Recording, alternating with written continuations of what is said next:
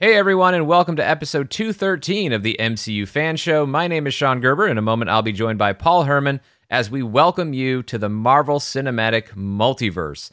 But first, we'll be discussing Marvel Studios Assembled, the Making of Loki. But before we do that, just want to let you know about the exclusive podcast we have available over at patreon.com/Sean Gerber. That's SeanGerber, or just hit the link in our show notes.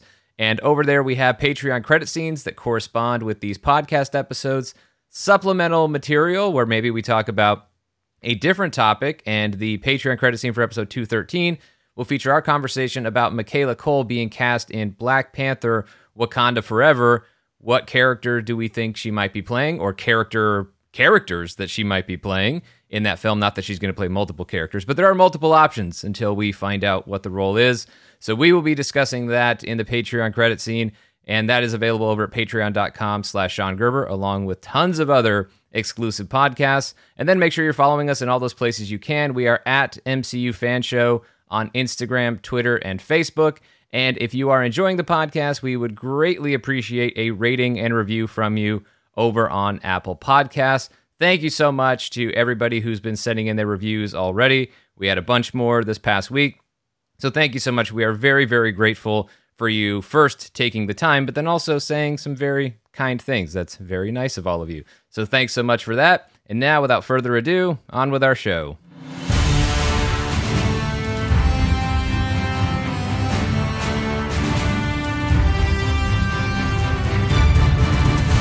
How's it going, Paul Herman?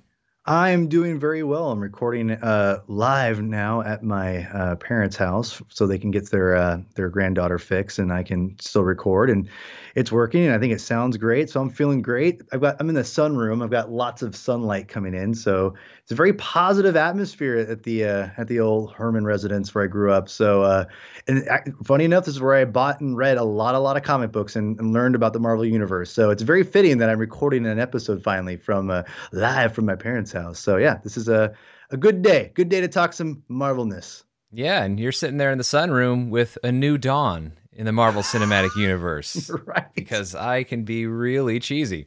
Hey, So yeah, the Marvel Cinematic Universe turned multiverse, and we teased this when we talked about the Loki finale, that we would start diving into the whole idea of the multiverse and how that might be applied to the Marvel Cinematic Universe. And so eventually in this episode, because we got something else to talk about first, we're going to dive in and talk about the specific projects that we already pretty much know are going to be dealing with the multiverse, as well as other aspects of it, like, of course, He Who Remains, /Kang, /whatever that we are about to see.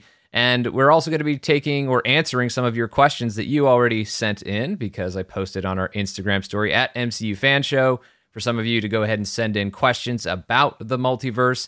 And you sent in some very good questions, and we will answer some of those on this podcast. But before we get into that, we got to discuss the show that opened up the multiverse for the Marvel Cinematic Universe, and that is Loki, because whenever we get to the end of a Marvel Studios series, we know the following week we get Marvel Studios Assembled and then the Making of episode. So, of course, now we have the Making of Loki. And I've really enjoyed these. And going back to even before Marvel Studios Assembled, the Disney Gallery Mandalorian series for the first season, and then the single episode for season 2. So happy that they're doing a new special to talk about the season finale of season 2, so they can actually get into the Luke Skywalker appearance, which was sorely missed in the Disney Gallery season 2 special. And ever since that whole idea of Disney Gallery, I was waiting for the Marvel version of that, and now we have this Marvel Studios Assembled series. Really enjoyed the episode for WandaVision, really enjoyed the episode for The Falcon and Winter Soldier, and I think I enjoyed this episode for the Making of Loki even more. I just found this one to be so insightful into, I mean, they all are, but this one was particularly insightful about the characters and a lot of the whys behind certain decisions and the intention in every single piece of craft that was put together for this movie or the series, and this in every single department, and the work that they put in to really further the story and develop and say something about all of these characters that were involved, that I found really informative and really interesting in watching this Making of episode. And the biggest thing that stood out to me, Paul, I'm curious what stood out to you. The biggest thing that jumped out to me immediately was Tom Hiddleston, the producer. Yeah. Was something that really stood out in this making of special, because he was an executive producer on the series, but executive producer can sometimes be a funny title because sometimes it's contractual, like somebody gets an EP credit because Tom Hiddleston has played Loki for a long time, and so he stars in his own series, and this is part of the deal. Well, you'll get paid as an actor for the series, we'll also give you an EP credit and whatever. So sometimes it can be that sort of cynical process, but in this case, Tom Hiddleston really took his job as an executive producer seriously, and you could see that he was a creative force behind his project. And that's not to take anything away from Kate Herron, the director, or Michael Waldron, the head writer, or anyone else in the writing staff, or any of the other creative minds, co-executive producer Kevin R. Wright, or Stephen Broussard, Kevin Feige, of course. It doesn't take anything away from anyone else, but it just points to Marvel Studios. It's always been a very collaborative environment, and Tom Hiddleston was a very active part of that creative collaboration. I mean, I think he always has been to some extent as an actor and informing who the character of Loki was going to be in the MCU, but it takes on another level when he was in this executive producer role. And the way he was a leader on that, the Loki lectures, the conversations that he would have with Owen Wilson or Richard E. Grant about who this guy, and we heard about this even before the making of special, but it was those Loki lectures, but also just the way Tom was talking about it throughout this making of special, where it became very clear that he had put, just on his own and then with the rest of the group, put so much time and effort and thought into what this story was going to be for Loki, and also helping to give everybody else the best possible sense of who this character was, and therefore what this story would be in order to tell the best possible version of this story. So I really like seeing, it's been great watching Tom Hiddleston, the actor, for the past decade in the MCU, but it was also great to see Tom Hiddleston at work as a producer.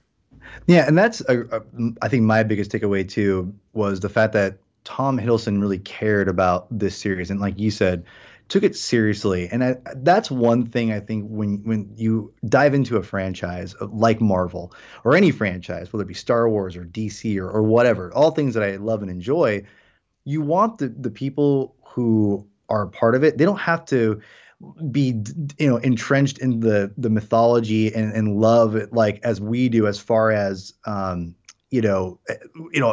that like for like or whatever, because that's almost impossible. Because for a lot of us, we grew up on this stuff, and a lot of these people coming into the business or from that creative side of it, they don't have that same affection for it. Not all the time, and you don't need it. And I think Tom Hiddleston's a great example of someone who fell in love with the character and takes it seriously. And when you take it seriously and you love the character and what you do, you treat it with the most respect and kindness. I look at Hugh Jackman as another example of that, as someone who didn't come in with any knowledge of the character really, and then he loved that character so much and he respected the character. I hate to say it, not every actor, director, writer loves and respects these characters. It just, and again, it's nothing that's over the years you kind of see it and you kind of accept it and just kind of deal with it when it happens. But when you have something special like Loki and a Tom Hiddleston, it is rare.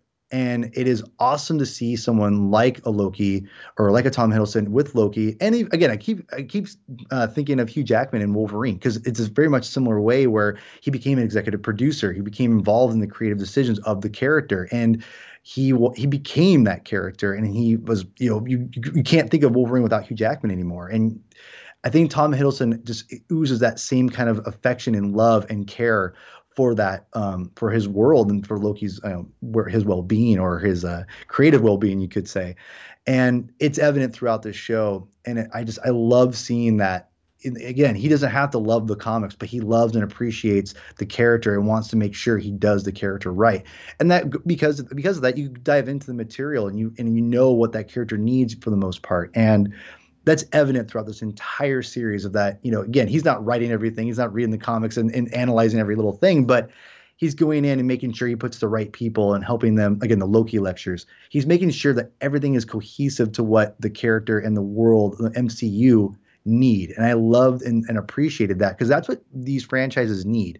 They need people who love and respect and take it seriously, not just be like, oh yeah, it's a story, we just kind of whatever. And that's kind of what we're getting from the series. And I think you see that throughout the entire show, right? I mean, it's evident they care about this stuff. There's so many Easter eggs, there's so many tie-ins, and there's so much TLC, tender love and care for everything they're doing that you see, and it's evident through this whole hour special. So that was definitely my biggest takeaway too, is how much Tom Hiddleston was involved, how much he cares and loves this project that he was working on. It was really cool to see.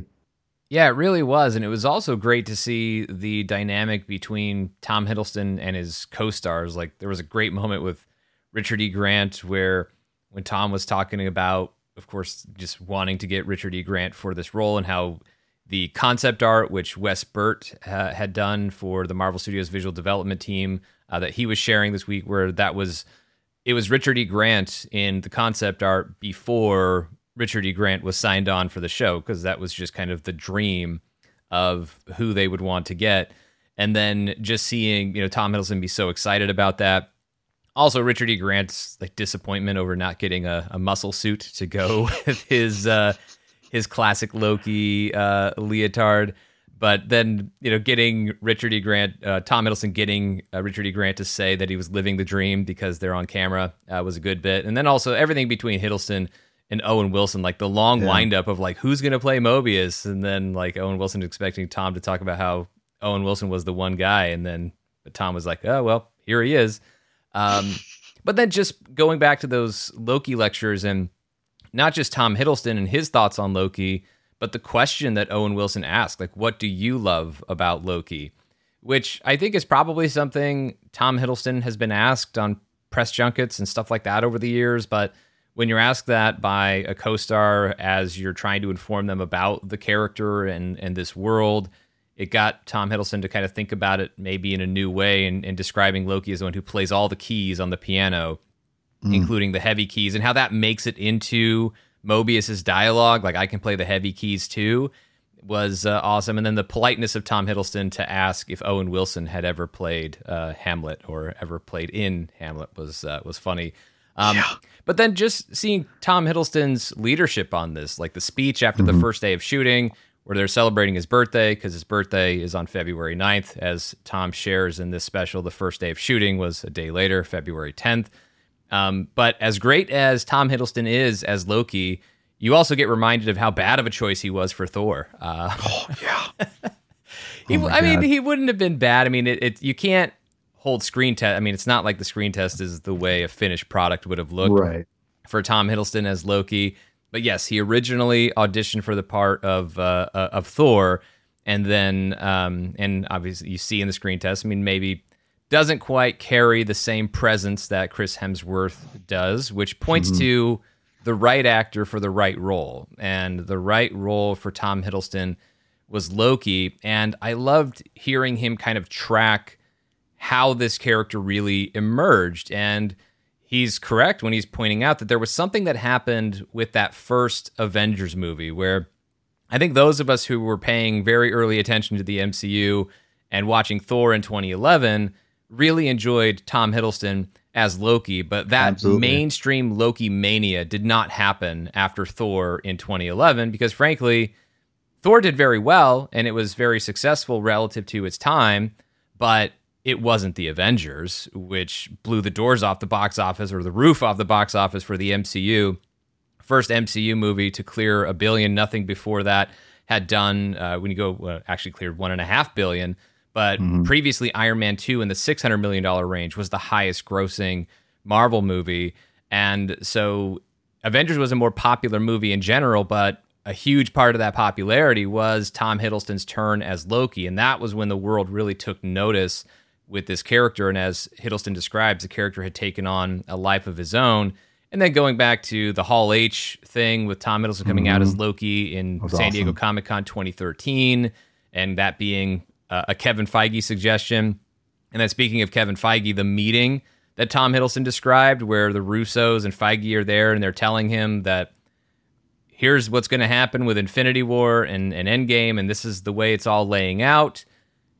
and some things are going to change. But by the way, one thing we do know for sure is it's going to open with Thanos taking the Tesseract from you and killing you. And just Tom Hiddleston kind of saying how he asked Kevin Feige, like, so that's it.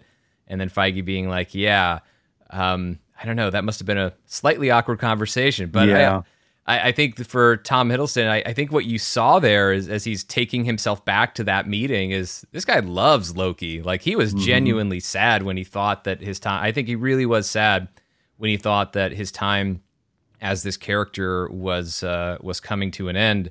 But then, as I mentioned before, it's not like Tom Hiddleston, while we're giving him credit as, and rightfully so, as an executive producer and a creative force behind this series, it works so well because of the other creative forces at work here.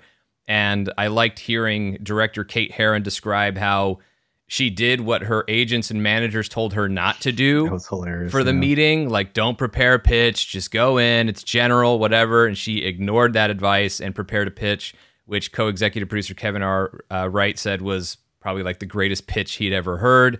And then Hiddleston talking about the conversation that he and Kate Herron had about what the story was going to be dealing with. And we've been through these different themes of identity and free will, but it was that idea of self-acceptance was something that Herron and Hiddleston talked about that really stood out. And I think that's where you see what makes these stories so special is It's not like Kate Herron is just wowing everybody with all the big effects sequences and all the big battles that she wants to create as part of the show, but just boiling it down to, in the simplest but somehow still most meaningful terms, about what the story means for the characters are involved, and how that was really what connected Tom Hiddleston to her, and her ideas for the series was also really great to hear. Yeah, that was one of my little takeaways too, is that I love the fact that she kind of ignored everyone's advice and went with the pitch. And I also want to say, go with your gut. Yeah, exactly. Go with your gut, and also read the room, right? I mean, if the medium wasn't going well, she probably doesn't, do that pitch, but probably she had it prepared just in case, and then because they were all gelling and vibing each other in all positive ways, she's like, hey, here's my idea. Bam. And then I don't know. I think she just came in and hit him with it. Who knows? I have no idea. But I mean, either way, yeah, you always come prepared, and that's like you said, go with your gut. Yeah, come prepared, shoot your shot. Yep, exactly. And I think the thing for me that I took away from her when she was talking about the show and what she wanted to talk about, of course, the self-acceptance was the biggest, and again, a great theme that is universal and will always stand the test of time, because as identity, as everyone in one way or another, I think struggles in, to be honest. And I think it was the messages for all these shows have been, for the most part, been fantastic, and I love the themes they have. One of the things she did say I thought was really interesting, Sean, she wanted to let the characters be ugly. And I really like that idea of showing their flaws. And that's what she means, obviously. And I love seeing the fact that, like, these Lokis, even though, we're trying to be heroic, that he's still an anti-hero, and there's still like some maliciousness, and at least a little bit in there. And they're not perfect people. And I think that it was great to kind of see that side. And she really wanted to, show these people not being like, now he's a completely turned around person, and even Sylvie and all that. So that was a really cool thing. And I think that she kind of said that I thought was perfect for the show, is to really show that these characters are not perfect. And then again, it's emphasized obviously at the end of the last episode, right? With the He Who Remains is saying, like, hypocrite, yeah, we're all villains here.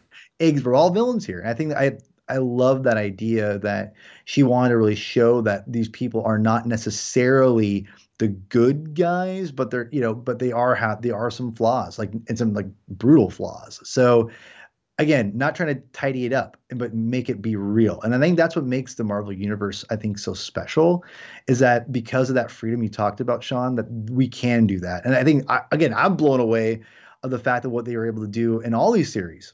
I love that. And so knowing that Herron was able to do that and accomplish that and those ideas and themes is really, really cool. And I think another part with Kate Herron that jumped out in this was her describing the different fighting styles, between Loki and Sylvie. Well, also, she talked about in this idea of self-acceptance and identity, and that kind of feeds into the love story of Loki falling in love with a variant of himself, although they are different people. Loki and Sylvie are not the same, but but in illustrating that, not just, I mean, there's plenty of ways to illustrate their differences, but then to really have attention to detail to make sure their fighting styles are different. And it's a reflection of the different lives that they've lived. And she described Tom Hiddleston and Loki's fighting style as a little more balletic. It's a little more like a dance. It's very refined because really Loki hasn't been in that many battles where he had to get his hands dirty, right? Like he uses his magic to avoid people or whatever he has to do, or manipulates people so they do the fighting for him or whatever it may be, which doesn't mean that he's incapable. We see that he's good in a fight, but Sylvie has a more raw fighting style, which we did see in the show. That's not Kate Herron like making that up as far as what she thought. That's what they executed in the show. And that's a reflection of really more of the survival path that Sylvie has been on for her entire life, for eons, for, we don't even know exactly how long it's been, but she says it all started before the Loki we know of for Tom Hiddleston even existed. So it's been going on for a long time, and her fighting style and even her wardrobe is a reflection of that. Like costume designer Christine Wada talking about how there's some stuff in there that's very Loki, but there's also some things that are just kind of found and grabbed in all of the adventures that she's had. And Christine Wada, I thought, also shined in this and talking about just the intention behind some of the costume choices, like Mobius, how he is, as she described, an off-the-rack detective, like he found his clothing through the lost and found at the TVA, which I guess there would be, right? They have a lot of stuff lying around from pruned timelines at the TVA, or at least Renslayer does, so maybe Mobius did get his suit from there, I don't know. But also the class system that was kind of established within the TVA, like the all-black suits for the Hunters, the orange underneath the armor for the Minutemen, but then also the way those uniforms are meant to do kind of what the TVA does, of stripping people from of their individuality, but that individuality still kind of breaks through. She mentioned like unique markings that characters have, like these markings that were on Hunter B-15's helmet were all the different people that she had pruned, which maybe is not the most positive sounding thing, but what that shows to me, as far as just representing what's happening in the story, is even within the TVA, it shows that it kind of strips them of their individuality, but yet they try to claw some of it back, even if they don't even understand why. They're all brainwashed variants who have no idea what's going on, or that they even have a past, or that they even are anything other than what they were told they were created as and created to be. And yet there's still some part of them, the individual person that's probably, unconscious, that still lives on underneath that brainwashing or whatever, that still breaks through even in the smallest ways to get some of that free will back. Can't get all of it back, but maybe get a little bit back to have some sort of individual identity. I thought was a really cool, definitely a really cool touch. And speaking of just the intention behind other choices, Kazra Farhani, the production designer, was also featured in this and talked about it. Hiddleston had actually pointed out the circular architecture of the TVA, just like the circular flow of time, the big loop we see of the sacred timeline in the very last episode. But then Kazra Farhani, the production designer, was talking about the different sets and talked a lot about, of course, there was a great segment on the Sharu set and how they had to build it to be photographical from 360 degrees. It had to be basically they had to build the whole city for that sequence. So it was great to see that, and that set really looked impressive. I mean, it looked impressive in the show, even behind the scenes where it's not all like dolled up and finished in the way that you get with a fully finished product or a scene in a series. Look great. But then just the little ways that they were representing, the little touches in there to represent the story, right? Like the take a ticket scene and that set, how the ceiling was lowered to make, lower than what a normal ceiling would be by 6 inches, just to make it feel a little bit more oppressive. And how the lights were constructed in a way to kind of look like eyeballs, like the TVA is watching you and watching everyone all the time. And then the way the stanchions and the nylon rope, I go back to our thoughts on that, in the first episode, and we were focusing on more just like the lack of necessity of it. Like it seemed so silly because there's nobody here, and yet they're trying to guide this line through. Although, I mean, we see that sometimes it's probably busier, like when Sylvie was around when she was originally taken. But we know that we were kind of just thinking it was just the silly touch by the TVA, but it's also representing what's happening in the story, as Kazra was pointing out, that you have the stanchions and the nylon rope, and that's corralling people and moving them through like cattle, which is also putting them on a path that they're not allowed to diverge from, stripping them of their free will, which is exactly what the TVA has been doing by pruning all of these alternate timelines.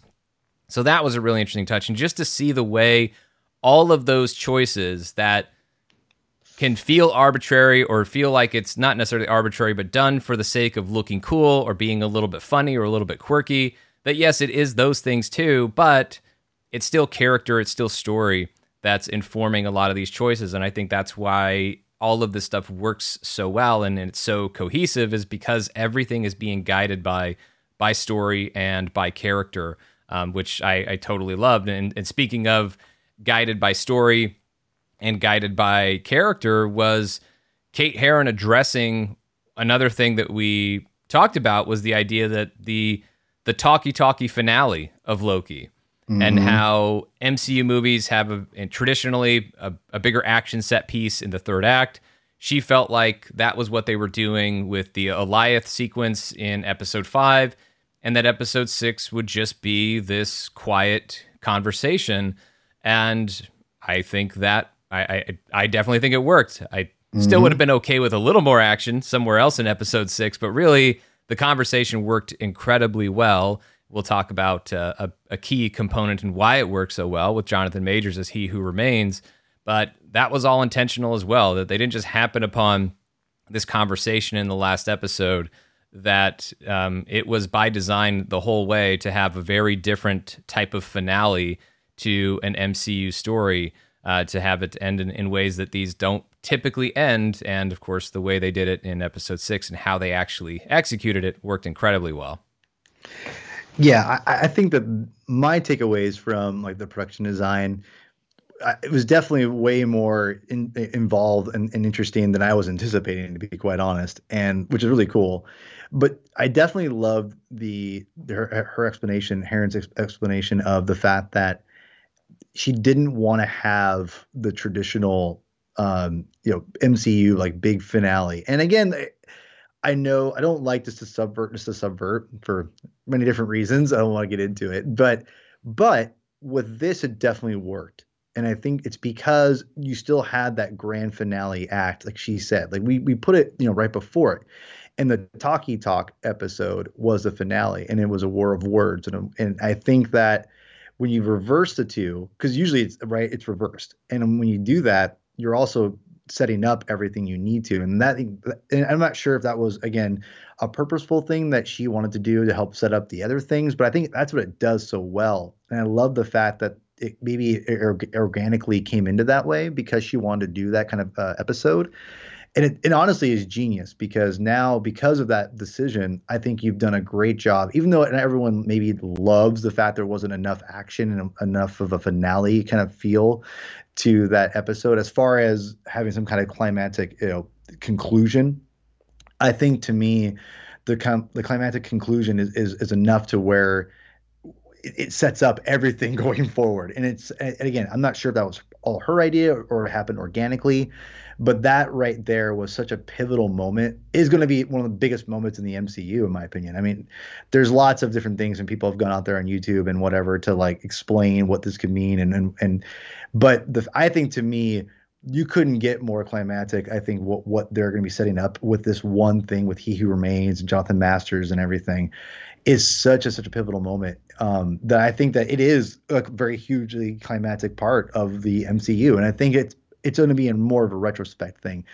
And yeah, I thought it was genius. I love the idea that she used Jaws as an influence for Alioth.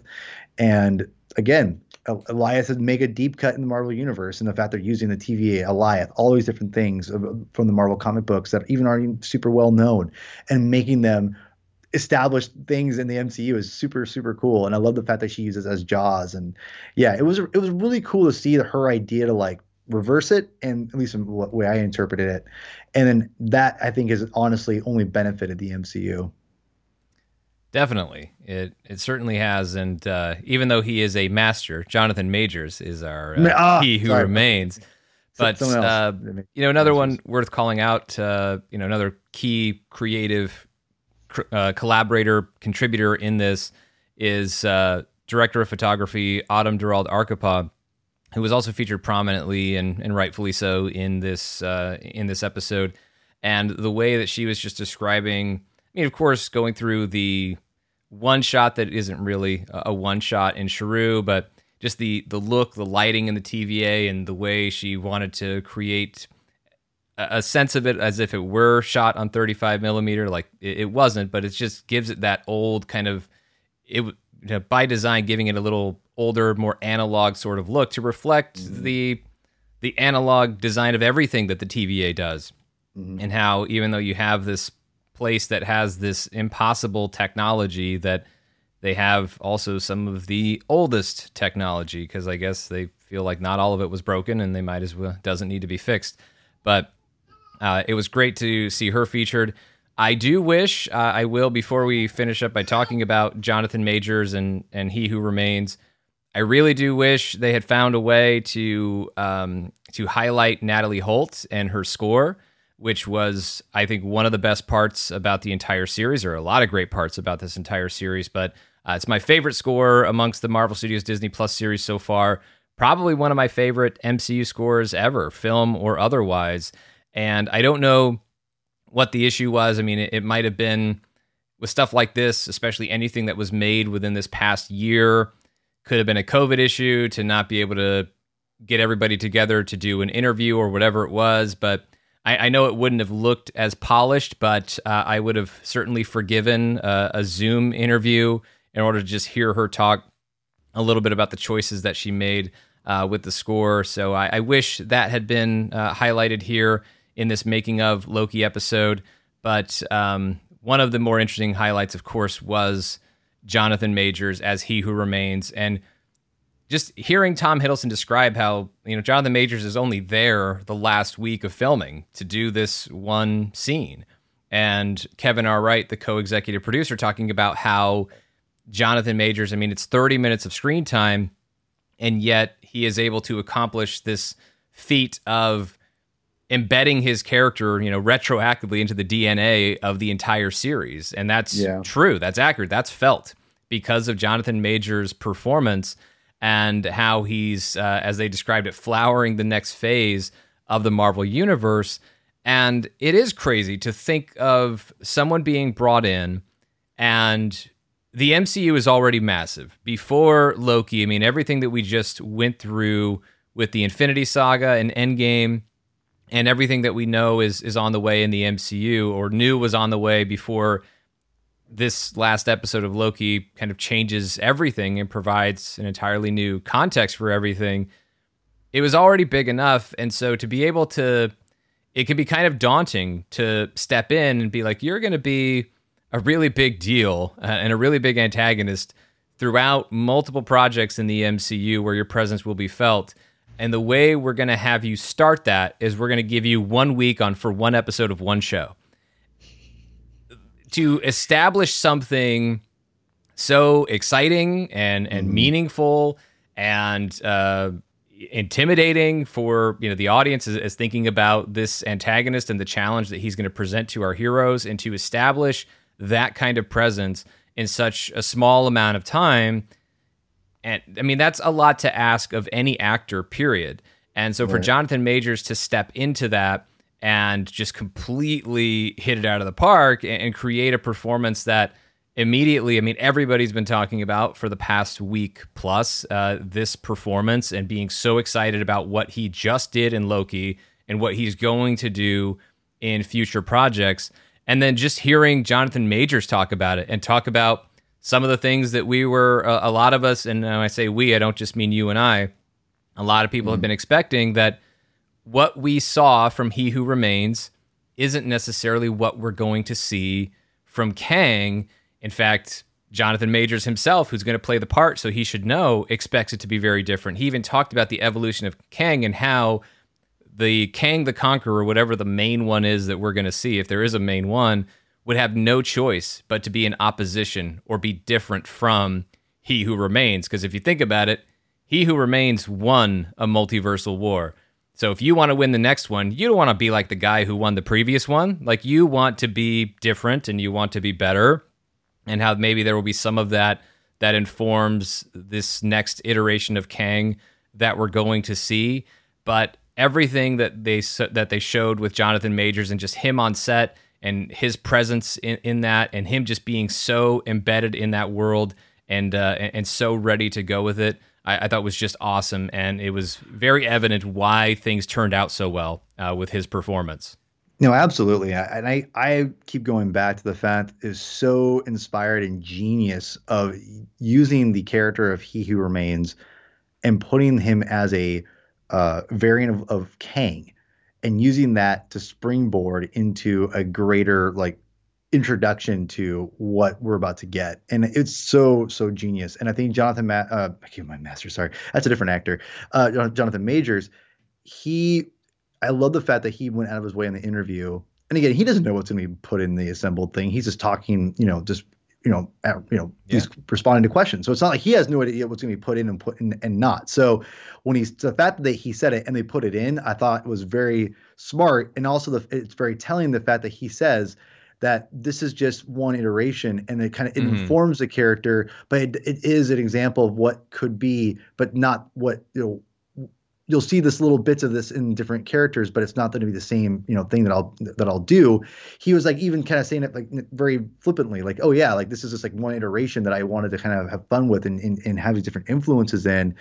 And then now you're going to see a different informed character. And I love that he understands the differences of all these different characters, because we all know there's not just Kang. There's other versions of Kang that are going to come out, like, we have Mortis and things like that, which we'll get into later. But that's the thing that's so cool, is that he has now this actor is going to play so many different versions of this character and variations that he has to make them unique. So the fact that he went out of his way to explain that by this He Who Remains is only one aspect of that character is genius. And I love the fact that genius, the fact of what they've done with it and how they use it to introduce it. And I love the fact that he emphasizes this is not going to be the same version that's going to be coming down the line. So people who are worried, don't worry. There's going to be some massive overhauls in as far as his performances, how he interprets Kang and everybody. So I can't wait to see what he does.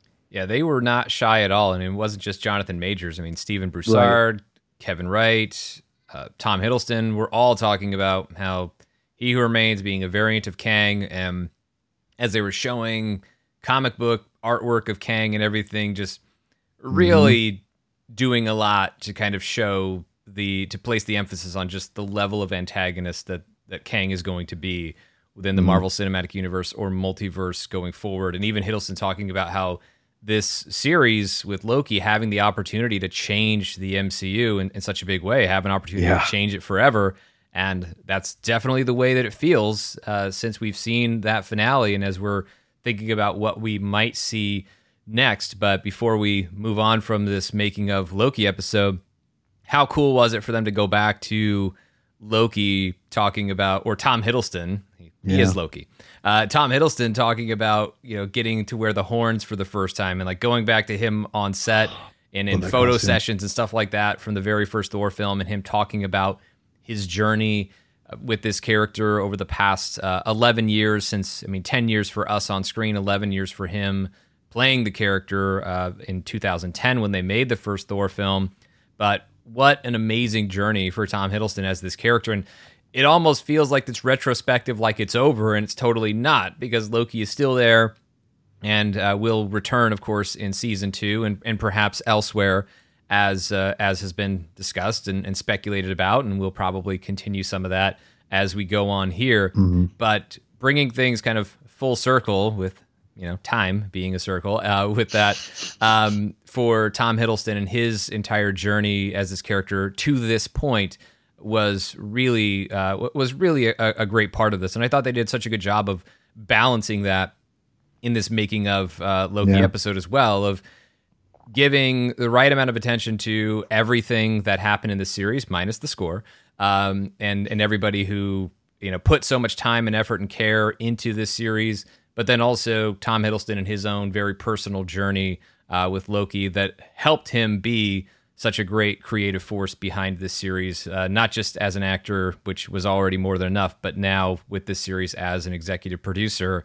And now I'm like, yeah, let's get Tom Hiddleston involved. I'm like, let's Tom Hiddleston, the producer, I like. So I'm sure we'll get certainly more of that in Loki season 2. But maybe, I don't know. I don't know what Tom Hiddleston's producer aspirations may be, but he's pretty good at that job. So yeah, for sure. Well done, Tom. And I really, not that he listens. But yeah, this was a great Marvel Studios Assembled episode for the making of Loki. I'm so happy that we get this series, and I think the whole reason something like this exists is because of Disney Plus, not just because they're highlighting Disney Plus series, but this is where you can have this sort of additional content that allows us as fans to get into the minds of the creators who work so hard to bring us these stories that we love, and also allow some of them to be showcased when they don't normally receive that sort of attention. You don't normally get your DPs and your production designers featured on press junkets and stuff like that. So for them to have an opportunity to show just how much they put into their work that helped to make the series so special is one of the real treats of these making of series for these making of episodes for Marvel Studios Assembled. So yes, we really liked the episode. We talked before we recorded that this was supposed to be a really quick segment highlighting Marvel Studios Assembled. And, hey, look, 40 or so minutes for us is pretty quick. It's true. And based on the current or the run times we've had lately on the podcast, we still have plenty of time. So we are going to talk about the multiverse, and we're going to talk about what's next. And some of that conversation is going to be guided by your questions. But let's just start by picking up where Marvel Studios Assembled left off with He Who Remains, or now Kang, in the Marvel Cinematic Universe, and what we expect from this character.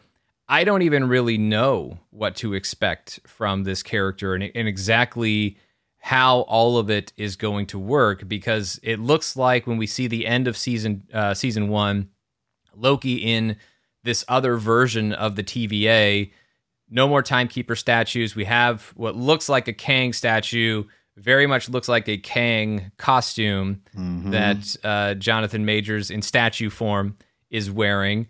So is this like the Kang that we're going to have? Like, I think we will see multiple iterations of Kang, but I feel like at some point we have to center on like one main one as like, this is Kang Prime. This is the big one. This is the one we have to fear the most, right? This is the one that is the smartest, the most powerful, all of those things. And maybe that's the one we're dealing with in Loki season 2 / Ant-Man and the Wasp, Quantumania. But one dominant version of Kang, let's say, has to emerge at some point.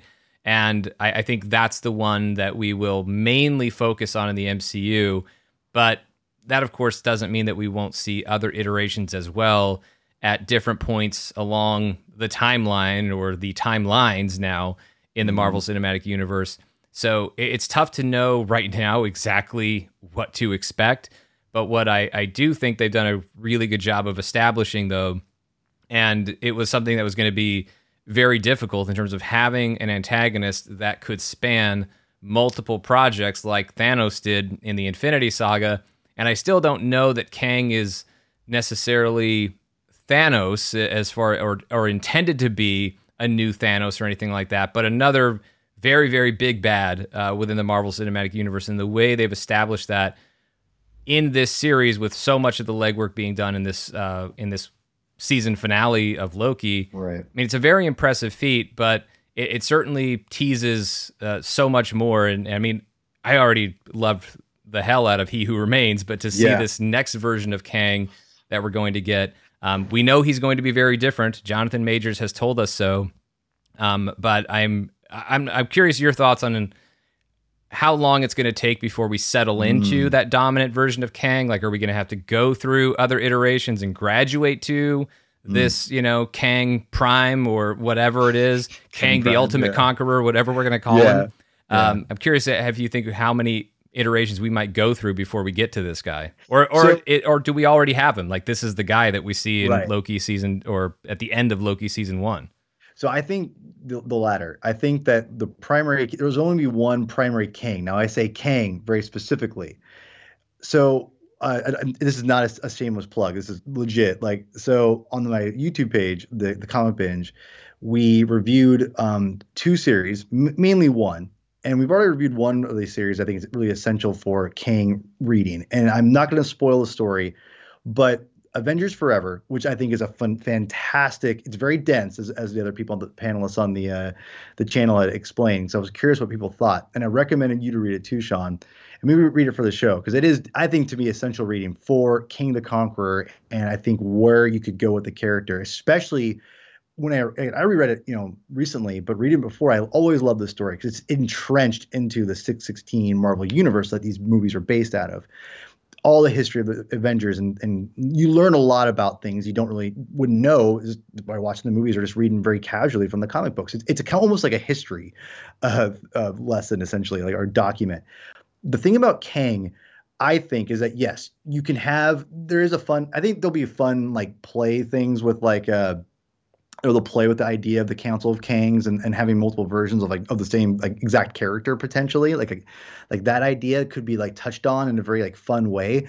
But like you said, Sean, I think there's gonna be one Kang. But the one thing that comic book kind of brings into the forefront that I think they're gonna go into is Immortus, and the fact that Kang and Immortus are the same person on different timelines and they hate each other, because they don't want to be what that other person is.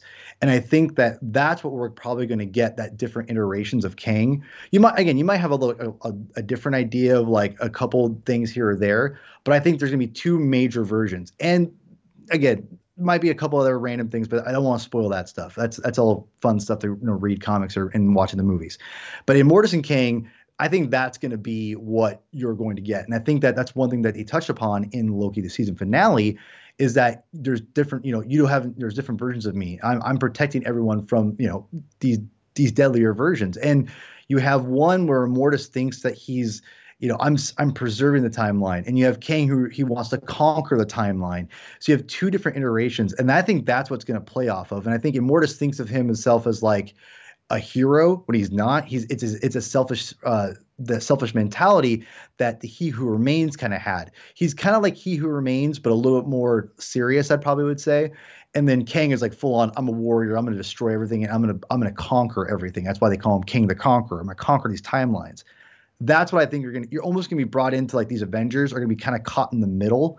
And that's what my guess is going to be, is that I think Immortus is going to say, or whatever you want, whatever they'll do. I'm sure they'll bring Immortus, and I'm pretty confident. Immortus and Kang emerging as like the 2 opposing leaders in the multiversal war. Exactly. And so I think what's going to happen is Kang wants to destroy the Avengers for his timeline to maintain, and Immortus is going to be looked at as the good guy because he's going to say, Avengers, I'm going to befriend you. I'm going to help you. And that's the kind of Avengers Forever is kind of about. And it's really interesting. And I'm not going to spoil it. We talked about it on the podcast. I told Alex from Comic Book Historians, don't spoil it, but he kind of said it in the show. But read the comic, because there's actually, Sean, this is why you need to read the book. It's pretty rad. Immortus actually has big ties to Vision and Wanda. Big ties.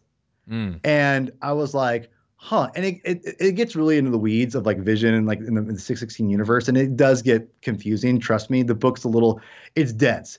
But there's 2 issues in that I think if you don't want to read the whole series, I would recommend at least reading these 2 issues. Issue 8 and 9. They are literally like the best Wikipedia pages you can read about Immortus and Kang.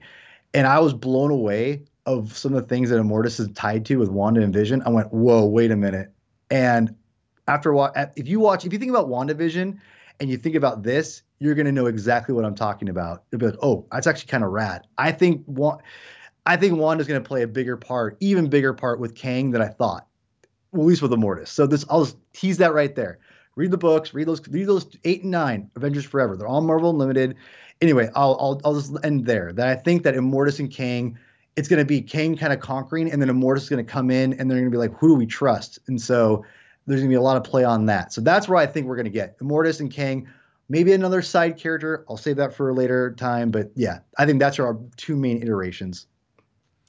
Yeah, I think it has to, in general, I mean, I think you kind of have to focus in on specific iterations of characters in order to be able to invest in them as an audience. Like we can't get that invested in Kang if we're just constantly presented with an entirely different version, right? Like we need to have one version or, a couple if it's Kang and Immortus that we focus in on and we have a chance to invest in as characters and in their story.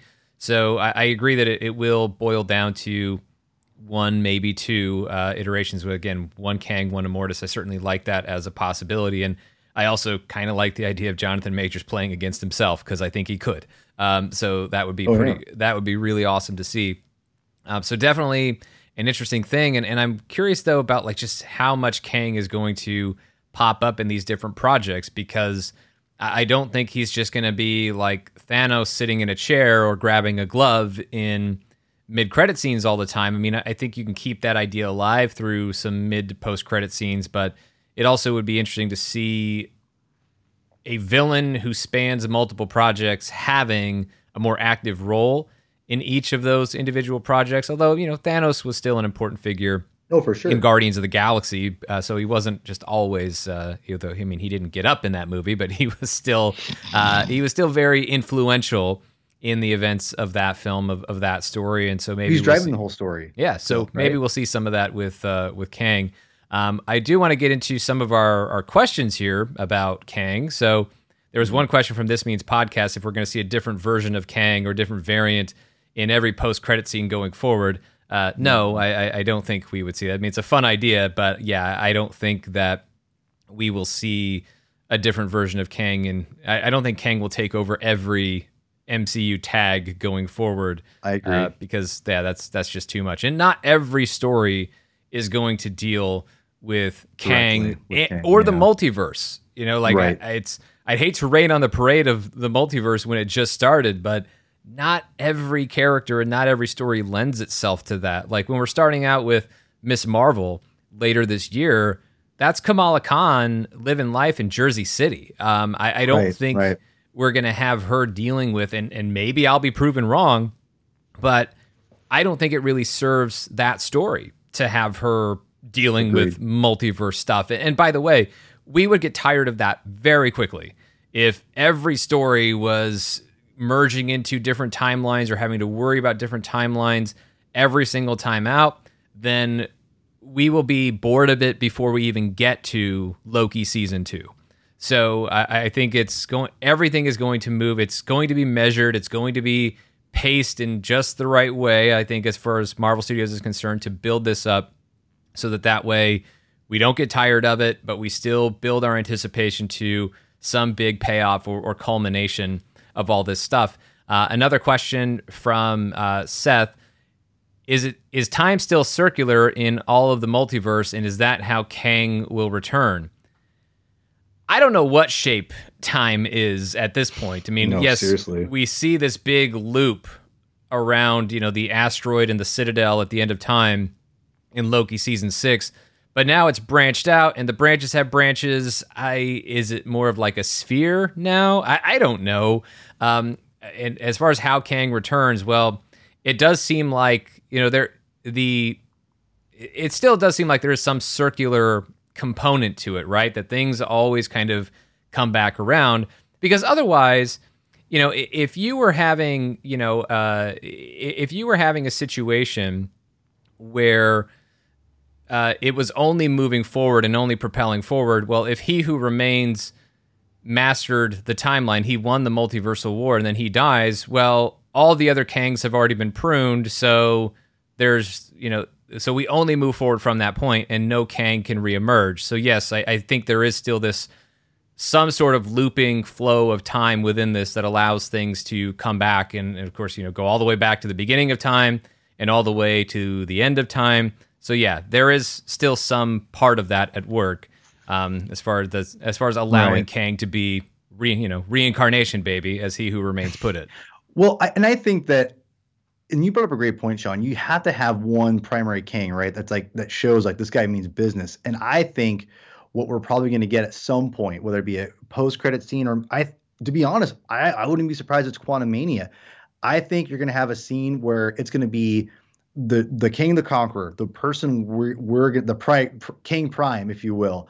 There's going to be like an opening thing where it's going to be him destroying a version of himself, and this King version will have destroyed pretty much all of his other versions, except for one, probably Immortus. But it'll be like a scene of him killing himself, because like he wants to prune all of the other kings. So he wants to conquer all the timelines, right?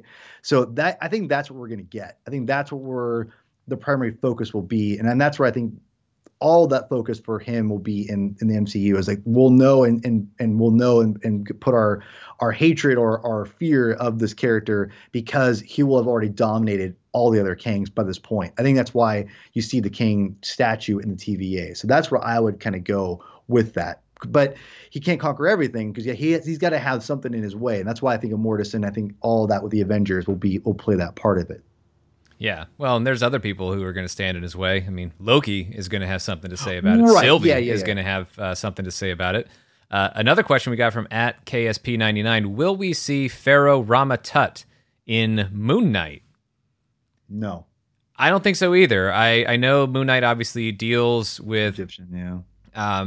Of course, I mean, a lot of it is set in Egypt and mythology from Egypt and everything. So I understand where the connection is there, but I don't think so, because how would that really inform the story of Moon Knight? It doesn't. And I think the only thing maybe is if you want to throw it out as an Easter egg. Exactly. Maybe. Mm-hmm. But yeah. I also think if you're going to place that Easter egg, it would be better placed in Eternals. But we'll talk about Eternals in just a second. I want to next talk about the very next thing that we're going to get in the MCU, which is not Eternals and not even Shang-Chi and the Legend of the Ten Rings. It's What If. What if now, I mean, when it's so interesting to think of What If in this new light after getting Loki episode 6, because so much of What If has been basically what the comic books were, which is you can tell any story you want because it doesn't actually count in the timeline. And that's why you can do these crazy character pairings and events and deaths and whatever you want to do in all of this, and recontextualizing characters and completely reimagining them, whatever it is. You get to do that in What If because you don't have to worry about the overall continuity. That was part of the creative exercise for What If in Marvel Comics. And we thought of What If from Marvel Studios in a very similar context of we're just having fun with different iterations of these characters and not necessarily worrying about how it informs or impacts the larger MCU. And I think to some extent that is still preserved, but the idea that these things aren't really happening, I think, is gone. They are really happening. They're just happening on different timelines because now we have infinite timelines. So the whole reason What If can exist in a way that counts, even if it's not counting in like the main prime MCU timeline that we follow, it's still part of it. And it's all still part of the multiverse and all these different timelines. So it's on the scoreboard. Maybe not the main one that we're paying the most attention to, but these stories are on there.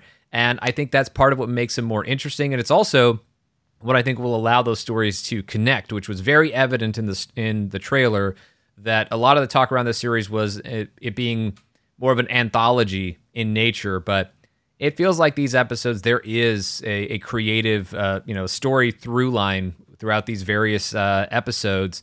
And I think a huge part of that, and I mean, the timing of it, of Loki being out before What If, I mean, that is the way it was designed. And thankfully, even with various delays, that they were able to have Loki out first. But yeah, What If, I think, is even more exciting, and I can invest even more in that story because of the way Loki has allowed What If to count in a way that we hadn't expected. And again, I don't know if that's purposeful. It seems like it is, Sean, and I'm with you. These stories do count. Every multiverse, and I think I'll get into this later on in some of the questions and the things we talk about. I think every multiverse will matter. I think that's kind of the point of what I think Loki was, and the idea of like someone controlling everything is just it is hard to think about that way, and how that no one has free will. So all those things are playing an idea of that because one person had this, only prune all these different timelines. There's only one sacred timeline. What if represents now the freedom of everything being a possibility. And like you said, Sean, whether it doesn't matter if these stories are not in the prime universe, if you will, or the 616 MCU universe, they also happen and matter. And I think that we're going to see evidence of that through Doctor Strange and through Spider-Man. And I think this is like the first kind of foray into it. And it's a cheap kind of, and I say cheap, not in a cheap way, but because it's animation, it's not as expensive as live action. So you go into animation and you have a lot more freedom and to kind of do different things with like an Iron Man and all these different characters we're going to see. And it's exciting. I think that we're going to see the fruits of some of that stuff into these other films, but for us diehards, we're going to get that first scene in those ideas of different iterations of characters and what could happen in What If that will eventually be paid off into the films. I definitely feel that way. So I can't wait for stuff. I'm stoked for What If. I think What If is always one of my favorite comics to buy as a kid. So this is kind of like me and my 8-year-old self being like, I can't believe we're making a What If.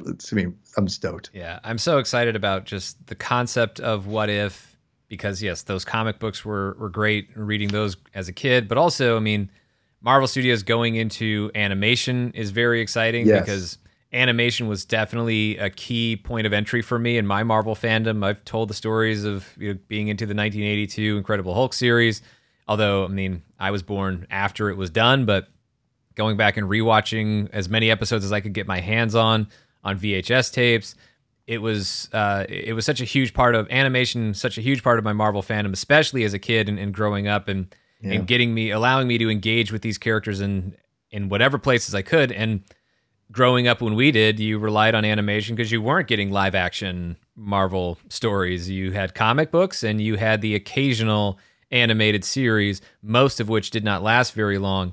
So, you were grasping at whatever you could.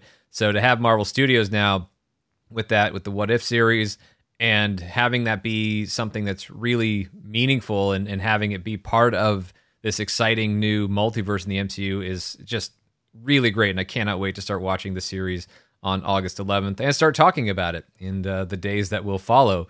So the next project that I want to look at, because we got a question about it, is Eternals on November 5th. So I know that we have Shang-Chi ahead of that. I don't expect Shang-Chi and Legend of the Ten Rings to really get that into the multiverse. Maybe I'll be wrong, but again, I don't think every single series and movie is going to delve into that material. And I don't know that Miss Marvel or Hawkeye will necessarily deal with that because you're talking about more grounded heroes. But when you look at Eternals, you're talking about you're in very cosmic territory. And you're talking about Celestials that have been around pretty much forever. You're talking about the Eternals that have been around for pretty much all of human existence on Earth. So in thinking about these characters, that's also where, maybe there's an opportunity for Kang or Rama-Tut to appear. But I'll cut to the question because I'm about to answer it without asking it. It was Rigas235 who asked, do you think Kang will be referenced during Eternals at all? I think if Kang is referenced in Eternals, it would be a Rama-Tut Easter egg because these characters span all of human existence. They've been around for thousands of years, and so they would have been around potentially when Kang as Rama-Tut, and just to recap for anyone who maybe doesn't know, that was the first iteration of Kang that was ever in Marvel comic books, was a guy from the 31st century who went back in time and ruled as a pharaoh, Rama-Tut, in ancient Egypt. So is that maybe the version? Will we see that version in the MCU at all? Possibly. We really could. And Eternals would be, if you were going to just use that as a quick Easter egg, Eternals would be as good of a place to put that as any, I think anyway. So I could see that being part of it. But even if it's not a Kang reference, even if it's not even if it doesn't have anything to do with if it doesn't have anything to do with Rama-Tut, there might be other possibilities. But it's also important to keep in mind Eternals was supposed to come out way before Loki. Yeah. Eternals was made and it was supposed to come out in November, originally supposed to come out November of last year, whereas Loki was always supposed to be spring 2021. So I don't think, it's Marvel and they can always add stuff into the mix, which is why I would say if you're going to get anything Kang or multiverse within Eternals, I would say it's more likely to appear as in a mid or post-credit scene than it is in the main story.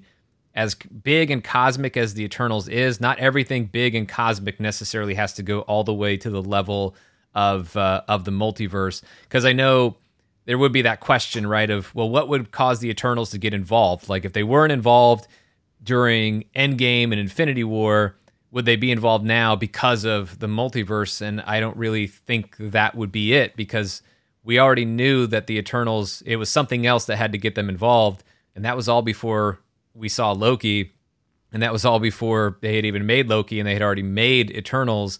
So the timeline, our real life timeline, just doesn't match up, I think, for Eternals to deal with that much material in the multiverse. But a Ramatut Easter egg or a mid or post credit scene is maybe where you would see something.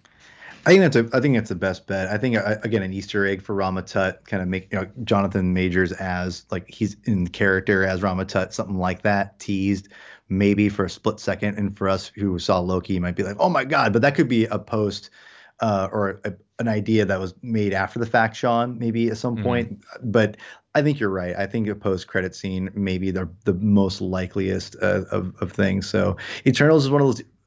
I'm actually getting more excited for that movie as it gets closer, and I'm very intrigued how they handle everything, because there's lots of interesting questions that a lot of the fans have been like, why this? Why this? What does this mean? So they've got a lot of explaining to do with the Eternals, and I think they'll do a good job, and I'm excited how they're going to do it. The cast is ridiculous. So, but yeah, I don't think Kang will play a big part in this necessarily.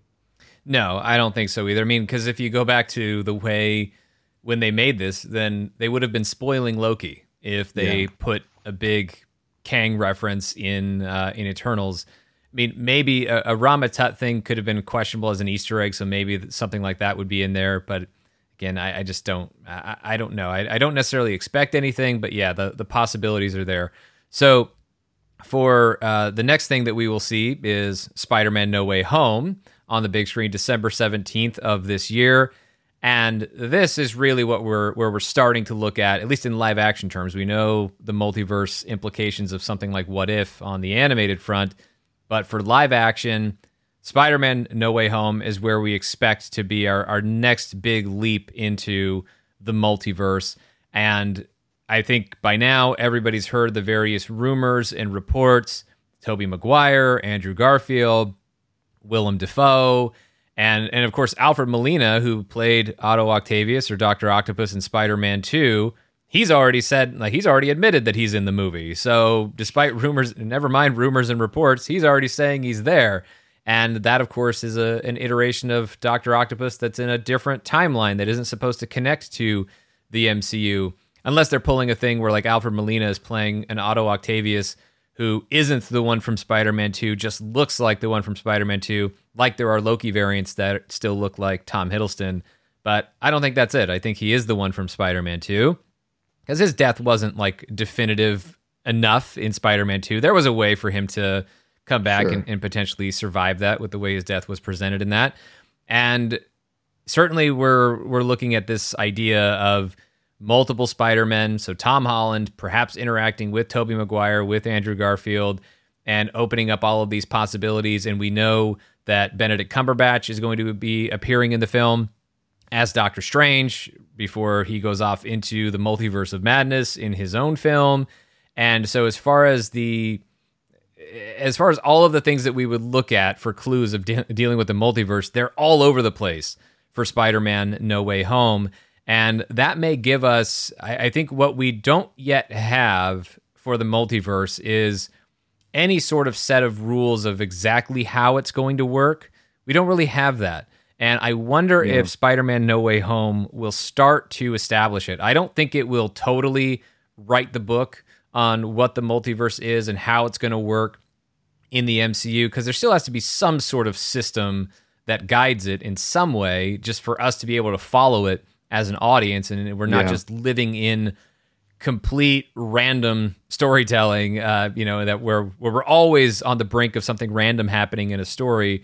I think there will be some sort of system, internal logic to it. Spider-Man No Way Home gives an opportunity to define that a little bit, but I don't need Stephen Strange and Peter Parker figuring it all out in the very first movie. So discovering what's happening and maybe figuring out, going through an experience with the multiverse. And of course, with, I think what Peter Parker may deal with, if you're going with the title of the movie, is once you get into the multiverse, maybe it's hard to find your way back. I don't really know, but certainly this creates all kinds of opportunities, because when we look at not only Spider-Man interacting with previous Spider-Men, when you're merging timelines of previous Marvel, live action Marvel movies, and you're having them, or not necessarily merging them, but having them intersect with the MCU, that creates possibilities for Spider-Man, but it also creates possibilities for a lot of other characters that we expect to see in the MCU, but we'll save that for later in the show. Yeah, Spider-Man No Way Home is such an enigma for me because, again, I avoid spoilers like crazy for this stuff, so I have no idea. Besides Alfred Molina, basically admitting that he's in the movie, which is awesome. I think for me, Spider-Man No Way Home could be the first foray into almost like the precursor to Multiverse of Madness, in a sense of what you could expect. Because I think there's definitely always rumors of him taking on different iterations of his characters, and rumors of Tobey and Andrew Garfield coming in. I think that you're right. The MCU has to establish some kind of ground rules with it. And I think, and we all know they will, and I'm confident that it'll be pretty easy, because I always look at the Infinity Gauntlet as the best way to have faith in what they'll do, because the Infinity Gauntlet in the comics is just ridiculous. It's you're basically the leader of everything, of time and space and whatever. What the MCU did with the Infinity Gauntlet and the Infinity Gems made a lot more sense, and it made it a lot. They definitely depowered it, but in the best way possible. I think they'll do the same thing with the timelines. They'll make it very simple, and I'm not sure how that works, but they've done a great job already with Loki. I definitely believe that they'll do that with Doctor Strange and Spider-Man. And like you said, you don't need those two characters to sit down, Sean, and explain this is how the multiverse works. I think it'll be pretty self-explanatory for us as an audience. And I think Spider-Man will just be more of a kind of like an excuse to get these different Spider-Man characters in the movie, and the rules of it won't be touched on really. I think we'll get more of that in Multiverse of Madness, but I think that'll be the basis of the movie essentially. I think it'll be a little bit different. We'll get into that in a second, but I think that No Way Home is more of an excuse to get them all together more than anything, and the rules won't be as heavy-handed, I think, as we'll get into Doctor Strange. I agree. I think you first have to discover it. So while I'm saying there needs to be a set of rules, that's why I'm also saying you don't have to write the entire rule book in Spider-Man No Way Home, because that you don't want to introduce this massive concept and then immediately make it very small. You don't want to do that either. So you want to allow it to start to have some sort of internal logic that we can kind of grasp as an audience, but then you also want to allow there to be a path for discovery and surprises as we move forward. And so I think just the Spider-Man No Way Home will kind of serve as, I think, the prime MCU, the MCU 616 Earth.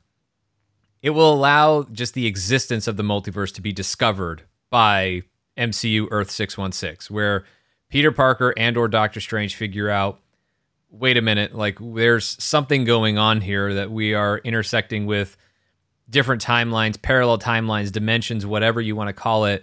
And there's something, although I think timelines and dimensions are probably are different, but there's something that's going on here. What is it? And then they start that process and give us an initial set of rules that can, of course, be expanded on or completely broken and redefined as we learn more. And then that will lead us into Doctor Strange in the Multiverse of Madness, which comes out March 25th, 2022. And I love that Spider-Man No Way Home and Doctor Strange, I know this wasn't the way it was originally supposed to be. Doctor Strange was supposed to already have been out by now in the original Sacred Timeline here. It was supposed to be out May 7th of this year. But now the way, and it was supposed to be out actually before Spider-Man No Way Home, which, so some sequence of events would have changed with those movies, but of course they got to rewrite all of a lot of Doctor Strange in the Multiverse of Madness because production on it was delayed for so long with the pandemic. So now it's March 25th of 2022, just a few months after Spider-Man No Way Home, and I'm glad that Spider-Man No Way Home is going to tee things up for Doctor Strange in the Multiverse of Madness in the way that WandaVision has in some respects, and Loki, of course, has in some respects. But I love that once we see Spider-Man No Way Home, it won't be that long of a wait until Doctor Strange in the Multiverse of Madness. And of course, this is where I think we really kick the doors open to the multiverse. I mean, I know Loki kind of already did that by setting up all these other timelines, but as far as us really exploring it, I mean, it's in the name, Multiverse of Madness. And so I think No Way Home will cover a lot of ground. Multiverse of Madness has an opportunity to cover even more ground and even perhaps maybe explore different dimensions and different timelines and how those things intersect or interact. And of course, that's without even getting into Wanda being a part of this story. And I know that the Hollywood Reporter even mentioned Loki being in this story, and they just mentioned it offhanded, like he's expected to be in the story without clarifying why they expect Loki to be in the story. There's been no reporting that Tom Hiddleston is in Doctor Strange in the Multiverse of Madness. I don't remember anybody saying that he was in London at the time, although, I mean, I think he lives around there, but I don't remember anybody saying that he was spotted near set or anything when they were filming Multiverse of Madness. The only thing we've ever had is way back when Kevin Feige mentioned in an interview that Loki would connect to Multiverse of Madness, but that connection already exists just with Loki opening up the multiverse. So I don't know I don't know that I really expect to see Loki in this, but and I don't know, and THR didn't report, like they weren't reporting it as if like sources were telling them. They were saying expected, but not explaining why. I don't really know, but as far as the overall concept of the multiverse, yeah, I mean, I think Doctor Strange, maybe stuff happens in Spider-Man No Way Home, and Doctor Strange becomes aware of it and realizes that, oh yeah, what I thought I was discovering and maybe trying to explain or discover with Peter Parker, it's this whole other thing, and that leads Doctor Strange onto a completely different adventure that, of course, ultimately intersects with Wanda Maximoff and perhaps her trying to find her kids, whose voices she heard at the very end in the post-credit scene for WandaVision. But I think what you also see here with the multiverse is you're going to tell different types of stories. Like, I don't think it's just Spider-Man No Way Home is, look how wild and wacky the multiverse is, and then Doctor Strange is, look how wild and wacky the multiverse is. I think it's going to be more refined than that, where you really see different specific applications of the types of stories you can tell with the multiverse. So tonally, I think you're going to see something very, very different from Doctor Strange in the Multiverse of Madness, and perhaps showing just how scary the multiverse can be. And that's the thing too. You think about, we talked about Mephisto, right? And what almost like he was, let's be real, there was some kind of tease a little bit for Mephisto. Like, I always think of the one where Agatha says, responding to the devil's in the details, and she says that's not all where he is, So I definitely feel like I think of Mephisto and Nightmare. Do these characters are there different iterations of these characters? I don't think so. I think there's only one Mephisto and there's only one like Nightmare. And you got to wonder if, if any of those characters might play in Doctor Strange Multiverse of Madness. I really want Nightmare to show up in Multiverse of Madness, but I don't know. I have no idea what that premise is right now. Like again, if I don't think Wanda's going to be the antagonist. I don't think so, but again, you just don't know. I have no idea. So I definitely feel that the multiverse, like you said, Sean, will be shown as where the darkness and where this could go and what that all could mean. And with Sam Raimi as the director and his horror background, it's going to be really interesting to see what aspects they do with it, because you can get really crazy with right. Doctor Strange Multiverse of Madness. And you could go, I mean, it's funny. You brought up a great point, how Spider-Man's like the positive, like light, fun version. And you have like the really crazy darker side you could do with Multiverse of Madness. will Doctor Strange be meeting the Cancerverse? I mean, I have no idea. Like that's the thing. And the Cancerverse is like these evil iterations of the characters that are like literally evil incarnate, Mhm. And will he run into those Avengers? I mean, there's so many different things you could do with it. Will he run into an evil version of himself? I mean, I have no idea where this is going to go, but I think you bring up a great point that there is a very scary aspect of the multiverse that you could go into. So that's where, and again, how Wanda fits into all that, I don't know. And honestly, this is where I think you could see Immortus show up. I think Immortus could show up as like this kind of like, I'm a good guy, but not really be. So we'll see. I don't know, but I definitely feel that we're going to get a lot more of a scary thing. And my guess would be it's either going to be like an evil version of Doctor Strange himself, or something like kind of the Cancerverse idea. Nightmare is the other idea of a Nightmare kind of opening up these evil like universes and bringing them over to kind of mess with things and establishing the fact that there is something over these timelines, Sean, that there's only one version of them, like a Mephisto, like a Nightmare, those kinds of characters that you could now establish that, like, yeah, there are millions of versions of Doctor Strange that we've already established in Endgame or Infinity War and whatever, but now there's actually even scarier versions of like there's actually these evil beings, whatever, these entities that are now only one of them. What does that mean for the Marvel universe and like the Midnight Suns, if you will? So lots of interesting ideas you could do with Multiverse of Madness. Yeah, I mean, that's an interesting thought, though, because that was a question from Gabe of what is the difference between alternate timelines and other dimensions, like the Dark Dimension or perhaps, a hell-like dimension for Mephisto. And I guess that would be a key distinction if you say that these dimensions exist outside of time, and therefore there's only one across all of the infinite timelines.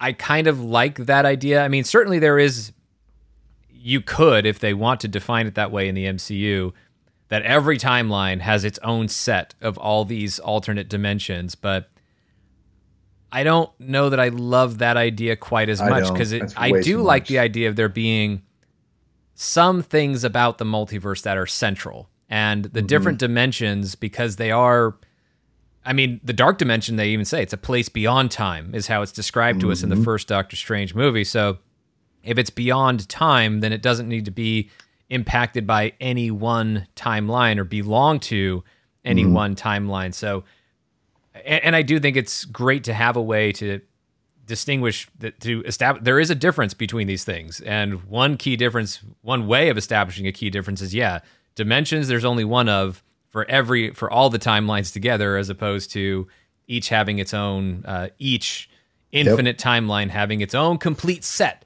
of various dimensions. Another question that we got from It's Been Papa Cats All Along. Loki was originally set to premiere after Doctor Strange 2. How much do you think was rewritten? Well, we don't actually know that Loki was originally set to premiere after Doctor Strange in the Multiverse of Madness. Loki was originally announced for spring of 2021. Doctor Strange in the Multiverse of Madness was announced for May 7th of 2021. So there is the potential that, spring would have started, because we don't know that Loki it wasn't originally announced as June 2021.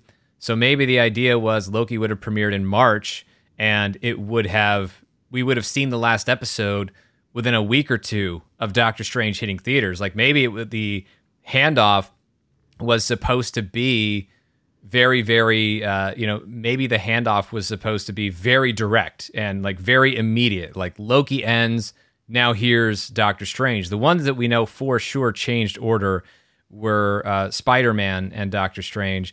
As far as how things were rewritten, well, one thing we do know for sure is that Michael Waldron, who was the head writer on Loki, got hired to rewrite Doctor Strange in the Multiverse of Madness, and then initially was only going to have a couple months, and then gained several more months because production was delayed. So we know that Doctor Strange in the Multiverse of Madness was rewritten extensively, but whether that was in response to Loki, I mean, I'm sure, because we're talking about the same person with Michael Waldron, that his script for Multiverse of Madness was informed by what he knew was going to happen on Loki. But that also points to just how directly those two projects could be connected, because they are coming from the brain of the same writer. Not that he's the only creative individual responsible for it, but you do have, that common denominator.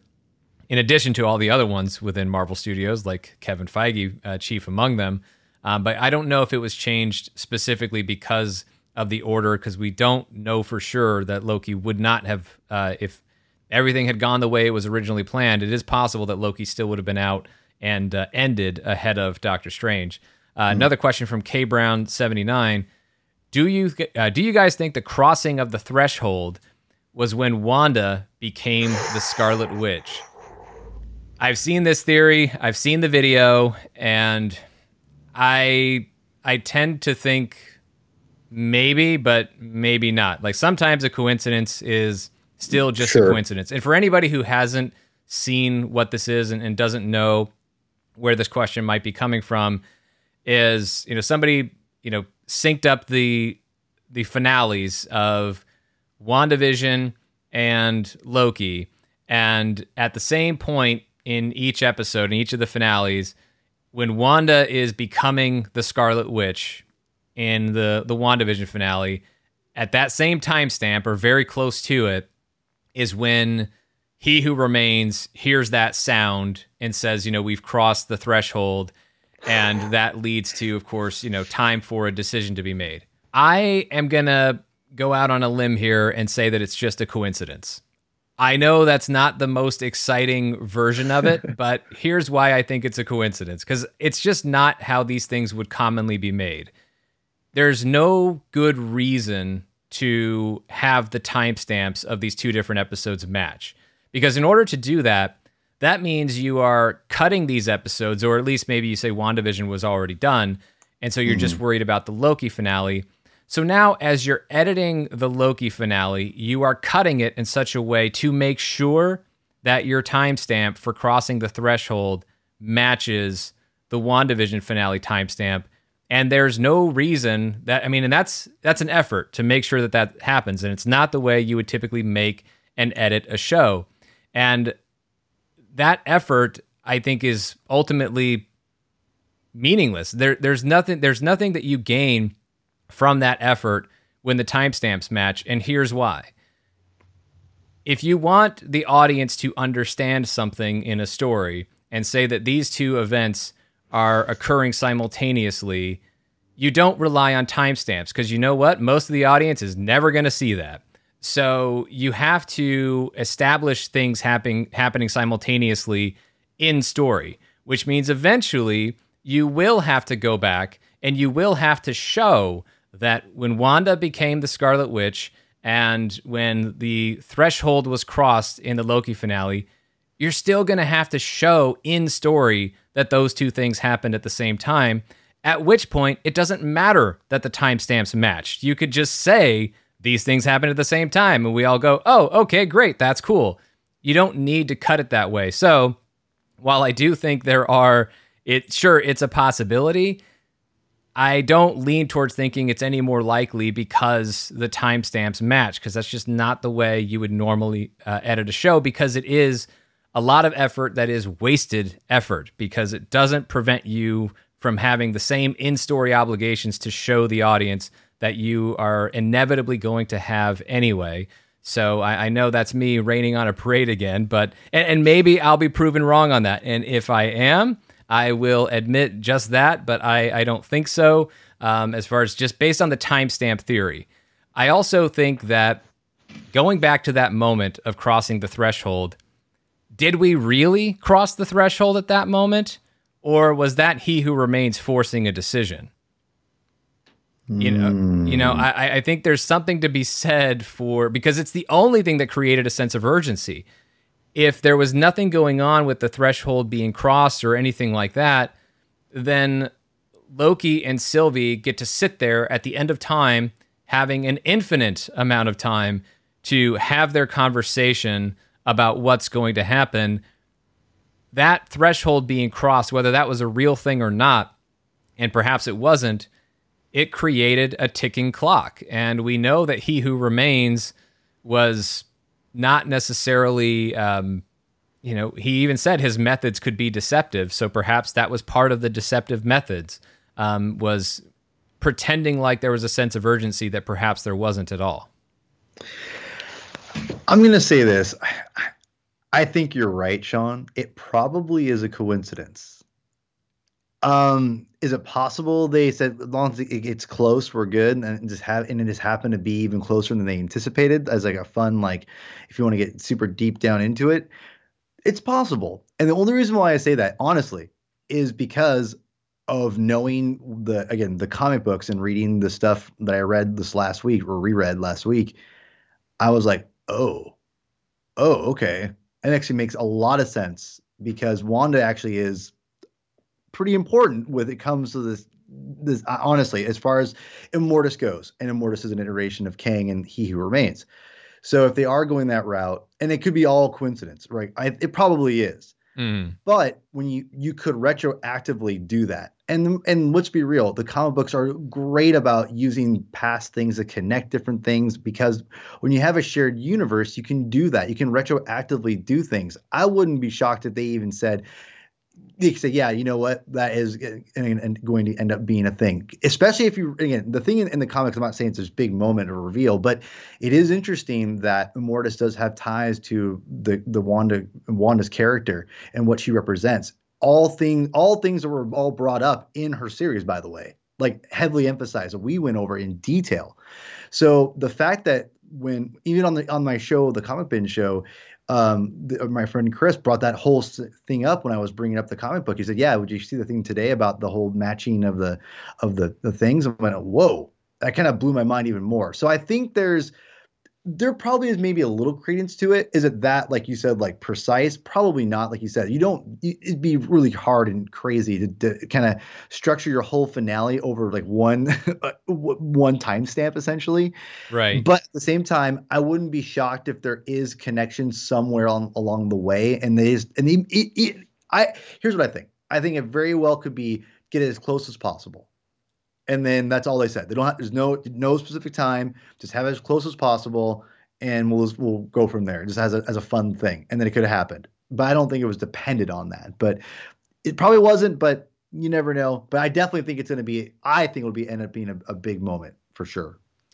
Yeah, and I should say that just because I think the timestamp is a coincidence doesn't mean that Wanda becoming Scarlet Witch isn't the crossing the threshold moment, right? I mean, the timestamp could be coincidental, but the plot point could still ultimately remain and ultimately be true. And then, sure, if Kevin Feige comes out and says, yeah, we actually edited it just so that those things would match up and somebody on the internet would notice, sure, fine. But it is possible, though. I mean, I guess it begs the question of why didn't the TVA show up? But I guess if you could say if that's happening at the same time as the moment in the Citadel, that the TVA wasn't really, was certainly distracted at the moment, and they had no leadership with everything after the Timekeepers were gone. Sure, fine, whatever. But also not everything has to be quite that connected all the time, and not everything always is that connected all the time. So I don't know. I lean toward maybe that not being the crossing of the threshold, but that still doesn't mean that Wanda doesn't have a key role to play in this. We know she does because there she is in Doctor Strange in the Multiverse of Madness.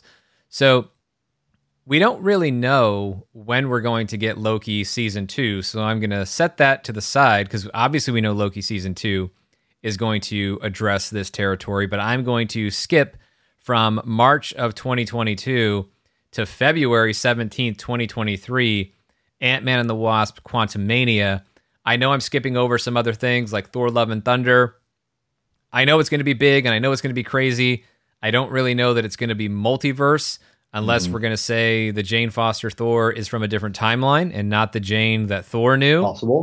Possible, but we're more invested in the Jane Foster. I know some of us are. I know some of us aren't, but we're more invested in the Jane Foster that we know, and Thor is more invested in the Jane Foster that he knows. So I would still rather she be the one who is the mighty Thor in Thor, Love, and Thunder.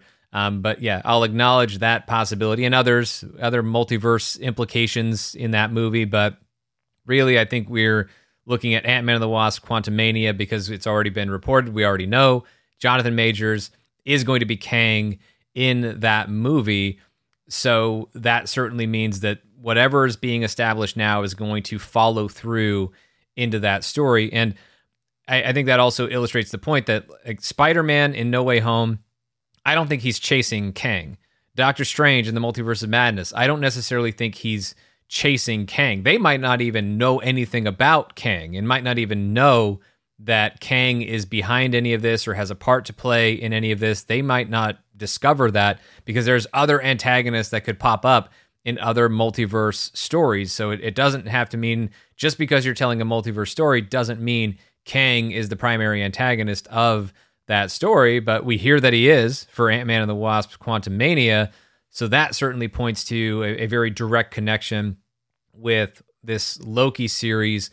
But that's where I also just have the question of, is Loki season 2 going to be out before this? There's time for Loki. I don't know how far along they are in writing Loki season 2. Like if they start shooting Loki season 2 this year, even if it's late this year, that still provides them with enough time for Loki season 2 to premiere and play out entirely before we get to Ant-Man and the Wasp Quantumania. But if we get into early next year and we still don't hear about Loki going into production, then or Loki season 2 going into production, then yeah, we're probably going to see Ant-Man and the Wasp Quantumania first, which means we'll have some sort of showdown with Ant-Man and the Wasp and Kang, but maybe they don't get an opportunity to resolve it. I mean, this whole thing started in Loki, so maybe Loki season 2 actually gets to finish it. And that would be a very interesting possibility as far as the way the Marvel Studios Disney Plus series get to count is, what if the finale with Kang is in Loki season 2? I don't think so.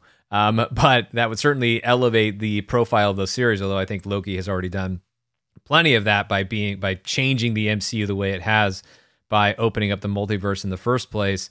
But this is where it's tough for me to see exactly how this connects, because I know what's now personal in a battle between Loki and Sylvie and Kang.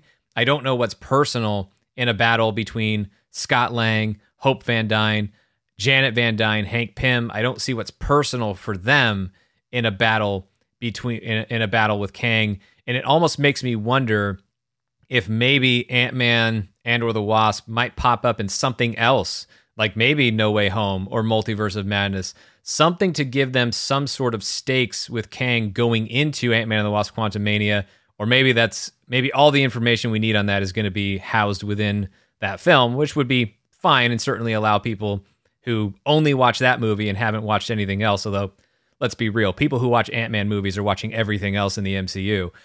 So I feel like they could, I'm very curious with that. Like, are we not going to establish the stakes for Ant-Man and the Wasp until this movie, or are we going to maybe find out what connects them to Kang earlier than that? I don't think Kang is going to be the primary bad of Quantumania. I think it's going to be somewhere between Guardians of the Galaxy Volume 1 and maybe a little bit more prominent, because if I think, again, I'm just going, again, the whole idea of only one like Mephisto and one Nightmare in this kind of, one kind of time outside of time, does the quantum realm, does that exist? Is there multiple quantum realms, or is it what binds everything together? And that's kind of what that's what I envision anyway. That's why I interpret it from Endgame, that there's different timelines, but they use the quantum realm to travel. What if Kang is using henchmen? And again, there's different ideas of what he could be using as henchmen, for him to be trying to conquer the quantum realm to control access through time. And I think that's where we've heard rumors of different characters show up. I think you could get maybe the new Yellow Jacket potentially showing up as returning in different iterations of characters. That's why you almost have the idea of Quantumania, right? Because they're going to be fighting in the quantum realm, because maybe that's why Janet Van Dyne knows who Kang is potentially, because she was in the quantum realm for so long. And so I think and we haven't seen her since, Ant-Man and the Wasp. So that's to me, and they obviously were dusted, after everything, and Scott came back. So I think and we all know she's been in there forever, right? Because it was only 5 minutes for him in the quantum realm, and she was in there for how long? And so right. She might have met Kang and survived Kang. And so I need to rewatch Ant-Man and the Wasp again, because I've only seen it once, so I need to rewatch it. I think that's where I think we're going to get tied into is where she's going to know who this Kang character is potentially, or maybe He Who Remains or something like that. And they're gonna start seeing something, and they're going to be realizing we have to go back in the quantum realm and protect it from this, being. And I think whoever is going to be in charge of Kang's army, it's not just going to be Kang in the forefront. It could be. I could be wrong, but I don't think so. I think it's going to be more like a Thanos, like from behind the scenes. He's instructing him. You see but it's not going to be him directly. So, but I think it's going to be a war in the quantum realm more than anything. That's why it's going to be Quantumania, because it's not going to be boots on the ground like war. It's going to be floating in midair doing crazy, Quantumania. It's going to be kind of more insane what's going on. That's the kind of way I interpret that anyway. So could be wrong, but that's where I'm kind of running with. Yeah, I think Janet Van Dyne is probably that's the best choice there for the connection, is to show that there already is something. I mean, we know that look at the way she was geared up in Ant-Man and the Wasp. Like, right? She's been in it, right? She's been in the mix, and so there's been challenges. There's been stuff to deal with. There's been antagonists, and maybe Kang or a variant of Kang was one of them. And because somebody even asked Fagerberg asked, we must be closer to revealing the identity of that tiny quantum city, right? And there is a tiny little quantum realm city that's in the background in Ant-Man and the Wasp that isn't really addressed or highlighted, and maybe it is in Quantumania, and maybe Kang lives there, or some version of Kang or variant lives there, because that is sort of beyond time, right? At the very core of the quantum realm. I mean, I don't know that there is a center or core of the quantum realm, but if there is, maybe that's where that city is. So could it be Chronopolis? It could be. I mean, because they didn't actually call where we were talking about Chronopolis in Loki, but they called it the Citadel at the end of time. So exactly, Chronopolis gets to be still exist and be revealed, and maybe it is that city in the quantum realm. And yeah, Janet Van Dyne. If you don't want to have Scott or Hope or anybody else pop up in No Way Home or Multiverse of Madness, or Loki Season 2, if Ant-Man and the Wasp comes out after Loki Season 2, then yeah, the idea of giving Janet Van Dyne that history makes a lot of sense. So that's definitely a good call on your part. So that's a good receipt to file away. That one you may end up being able to cash in on that one. But speaking of Loki Season 2, let's get into that, because look, you've established Kang or what we believe to be Kang or some variant or whatever at the end of this. Loki Season 1 launched this whole multiversal party/war party for us as fans to enjoy watching. It kicked that whole thing off for us, so it just stands to reason that Loki Season 2 would still be dealing with that. And that's where I think it gets really interesting for a character like Kang. And that's where, I mean, the biggest piece of information I really want to know now is, do we get to see Loki Season 2 before or after Ant-Man and the Wasp Quantumania? Because that has the potential to change a lot of different things as far as what we would expect to see. Because what I don't think is going to happen is, I don't think that Loki Season 2 is going to be a completely different thing than Loki Season 1. I mean, it will be different as far as the story they'll tell, but what I mean is, they're going to pick up where they left off from Loki Season 1. Like, I don't think it's going to be this thing where all of the problems with Kang are resolved between Spider-Man No Way Home and Ant-Man and the Wasp Quantumania. So then we go to Loki Season 2 after Ant-Man and the Wasp Quantumania, and we're dealing with a completely different thing. Like, what we teased as big problems at the end of Season 1 have since been resolved, and now we're on to a completely different story. I'd be very surprised if that was the outcome, because I still think Loki Season 2 needs to deal with the issues at the end of Season 1. So if Loki Season 2 is after Ant-Man and the Wasp Quantumania, then that would mean Kang is still around and still a big problem in the MCU, and Loki will have to be dealing with that. And I think there are still some very interesting questions, some of which were posed by our listeners here that we'll get into. But I'm very curious to see just how Loki is going to be able to resolve these challenges with Kang, and Sylvie as well. But will they have to do so in a way that keeps Kang out there and active and still being a threat for other projects like Ant-Man and the Wasp: Quantumania if it comes out after Loki season 2, or even if Loki season 2 is after Quantumania, what if Fantastic Four also needs to deal with Kang? So how can Loki season 2 resolve its own issues but still keep Kang out there for the rest of the MCU and to continue to be a challenge for other characters in the MCU? I think is one of the more interesting questions about this next season of the show. I personally think Kang is going to be evident throughout. I think he's a new Thanos. I think with when you had the Immortus aspect with him and all of that, I think he is definitely going to be the big bad, orchestrating things from a lot of behind the scenes. I think the quantum realm makes sense.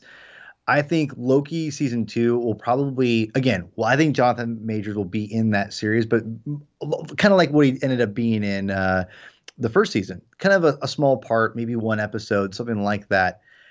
I definitely think that what Loki will be doing is trying to figure out and understand and how to corral the TVA and understand what's going on. And the fact that they do work for an evil person, I think Renslayer will play a big part of that, obviously. And, her character being tied to Kang and everything. It just, to me, we're going to see more and more of the dictatorship of Kang and the idea that the TVA will exist, but then realize will be led by Mobius at that point. It'll be kind of like the transition to getting Mobius back into like charge of everything, and then using the multiverse to help fend off Kang from the TVA. That's what I think what Loki season 2 will be about, essentially, is fending off whoever Kang has in charge, whether it be King himself or somebody else. It'll be them fending that person off to get kind of like a Renslayer, but actually them taking full control of the multiverse at that point, saying, in order for us to, the multiverse needs to allow itself to branch off into whatever it needs to be.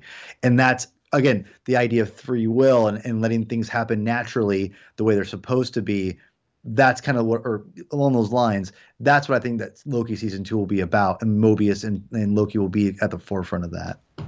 Well, and it's also, when you look at what these characters want, right, it's not like the only thing they want is to defeat Kang, right? Like, right. Loki and Sylvie want to be together, finding a way back to each other.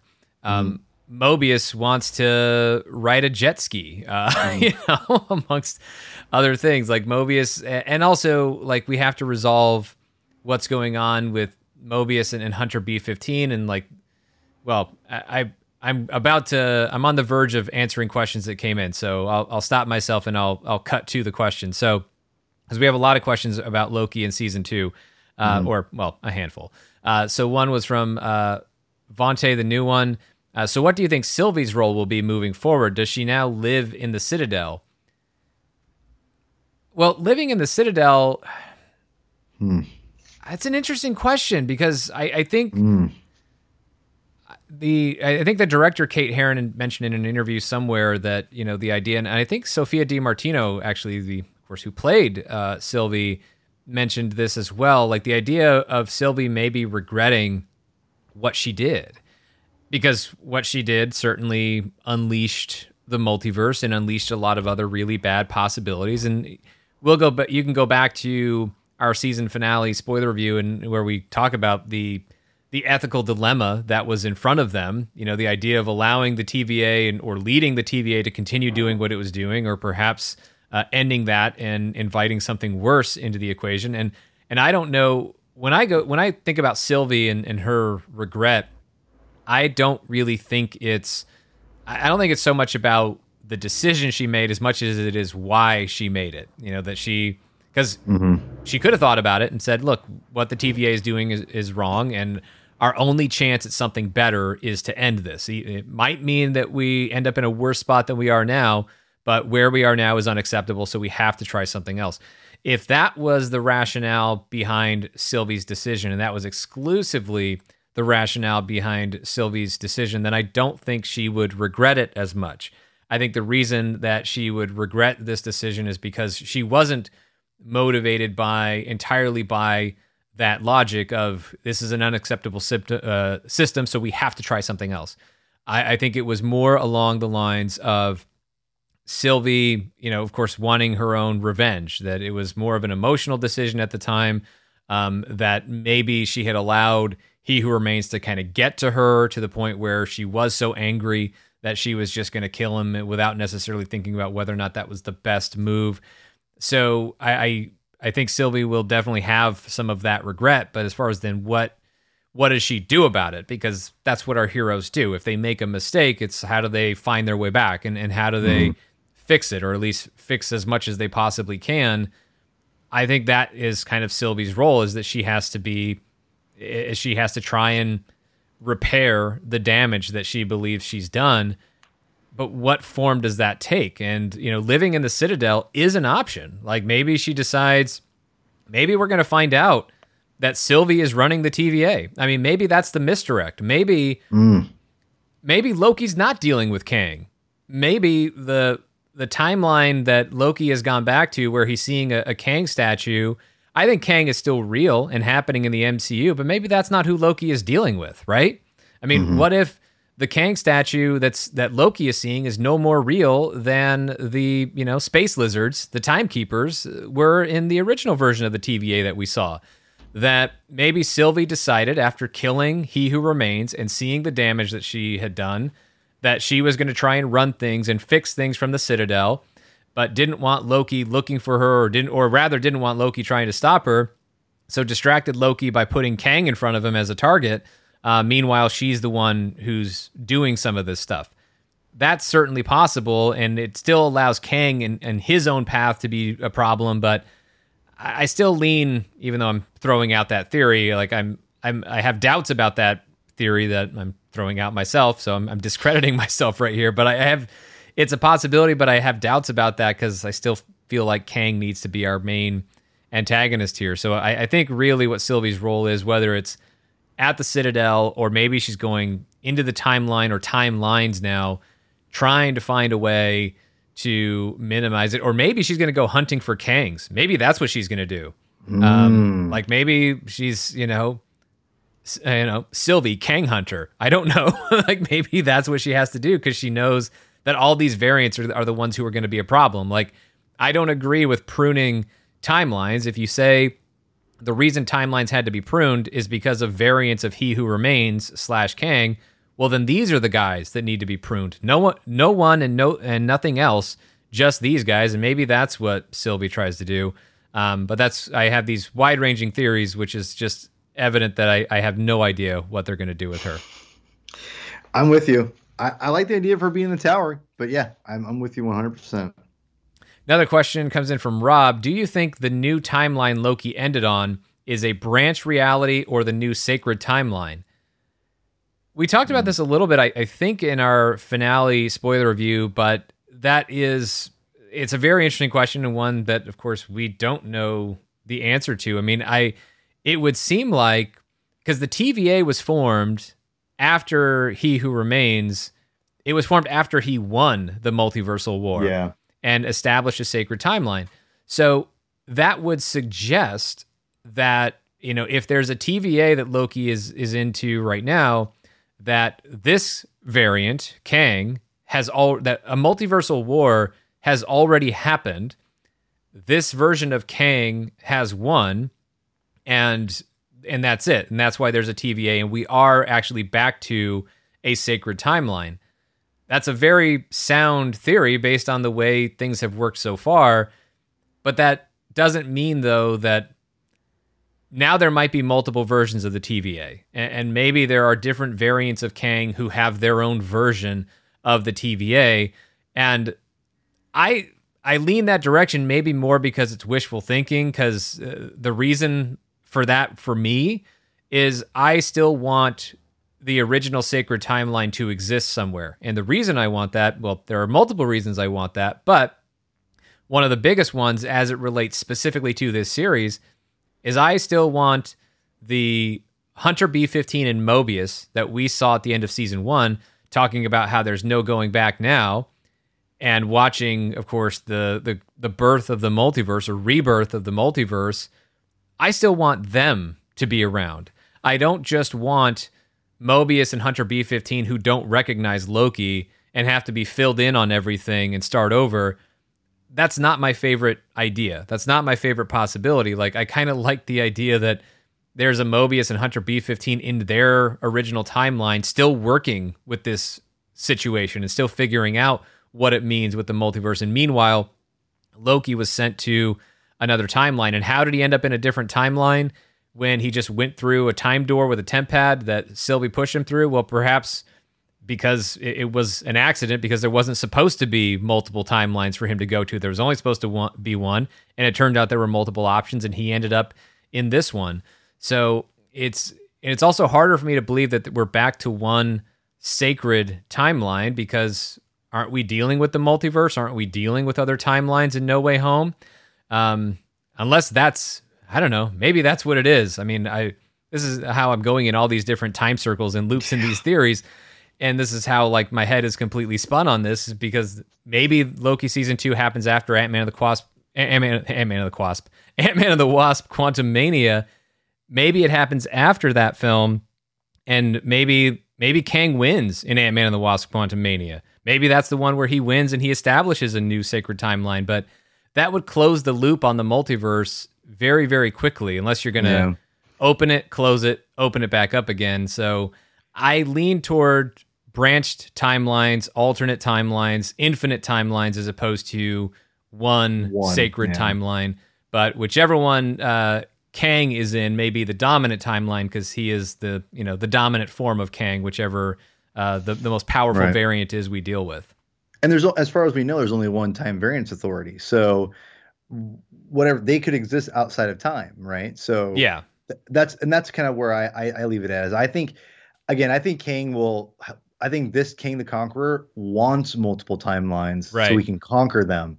So that's he can be, and so I can that's why I said the idea of killing a Kang right in the beginning of one of these movies or shows, to show that he is one of the only ones left. And that's why but he wants them all, so he can be like, yes, I conquered. I unlike other Kangs or other iterations of myself, I have conquered millions of billions of timelines. Yeah. Well, that's a good point, because if you go back to what Jonathan Majors said, if you think about this next variant of Kang, this dominant variant that we're going to see, potentially anyway, wanting to be very different and be in opposition to He Who Remains. Well, that's not just personality. That could also be strategy. Like, this guy did the thing that you thought that everybody would think I would do, that I would just try to eliminate every other timeline and, rule things from the Citadel. Well, that wasn't a great existence for He Who Remains, right? That's kind of why he's as crazy as he is at the end there, is he's gone a bit mad, sitting there for all of time, all by himself, despite, missed minutes. But to go through that experience, I mean, you could certainly say that this other variant of Kang might be aware of that eventuality for a variant of himself going on to becoming He Who Remains, and how that all went down. That's definitely, it's certainly possible for him to have looked at that and said, well, I'll do something even better. I will have a time variance authority, but it won't be doing all the same things that the other time variance authority did. And it's not necessarily going to be pruning every single timeline. It's going to be harnessing power from those other timelines, and that's going to allow me to rule and become even more powerful. Maybe that's what it is. I don't know, but I still hope there's actually another version of the TVA. I understand they of course exist outside of time, so there could still only be one version despite infinite timelines. But I still want the Mobius and Hunter B-15 that we followed in this season. I still want them to be part of it, and maybe they can be maybe they are still there, and maybe they can be awakened from the versions we see at the very end. But I kind of want to pick up their story, not just reintroduce them to the new story for the purposes of season 2. And one of the reasons I want that is because what Phil asked: will we ever see Mobius ride his damn jet ski? I mean, I think that has to happen. Yeah, I think that will totally happen. That's his end game. Absolutely. There's no way that doesn't happen. In Need of Coffee asked about Sylvie sending Loki back to another timeline. I think I already talked about that a bit, that even if there are multiple timelines, the reason he didn't go back to the original one is really more of an accident. I don't think, I think Sylvie, when she shoved him through the time door, just assumed he would go back to the sacred timeline. I don't think she had any idea or any knowledge of exactly where he was going to end up. So as we continue on, we have some other possibilities, things that we know, characters that we know are popping up in the MCU, and we know for sure the Fantastic Four are on the way.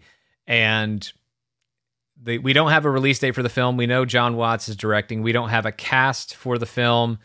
So we don't know very much about this at all. And there's no guarantee that this movie deals with Kang the Conqueror at all.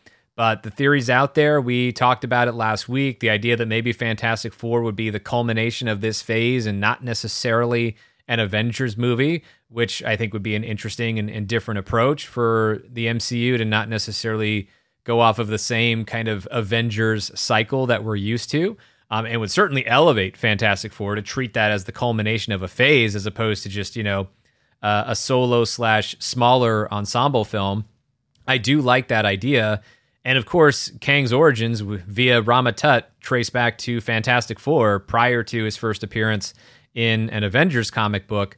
So all of the, comic book history and everything else, and certainly Nathaniel Richards being Kang, a descendant of Reed Richards, all of that points to connections between Kang and the Fantastic Four and the emergence of this character, the multiverse, which of course Reed Richards and the Fantastic Four deal with quite frequently.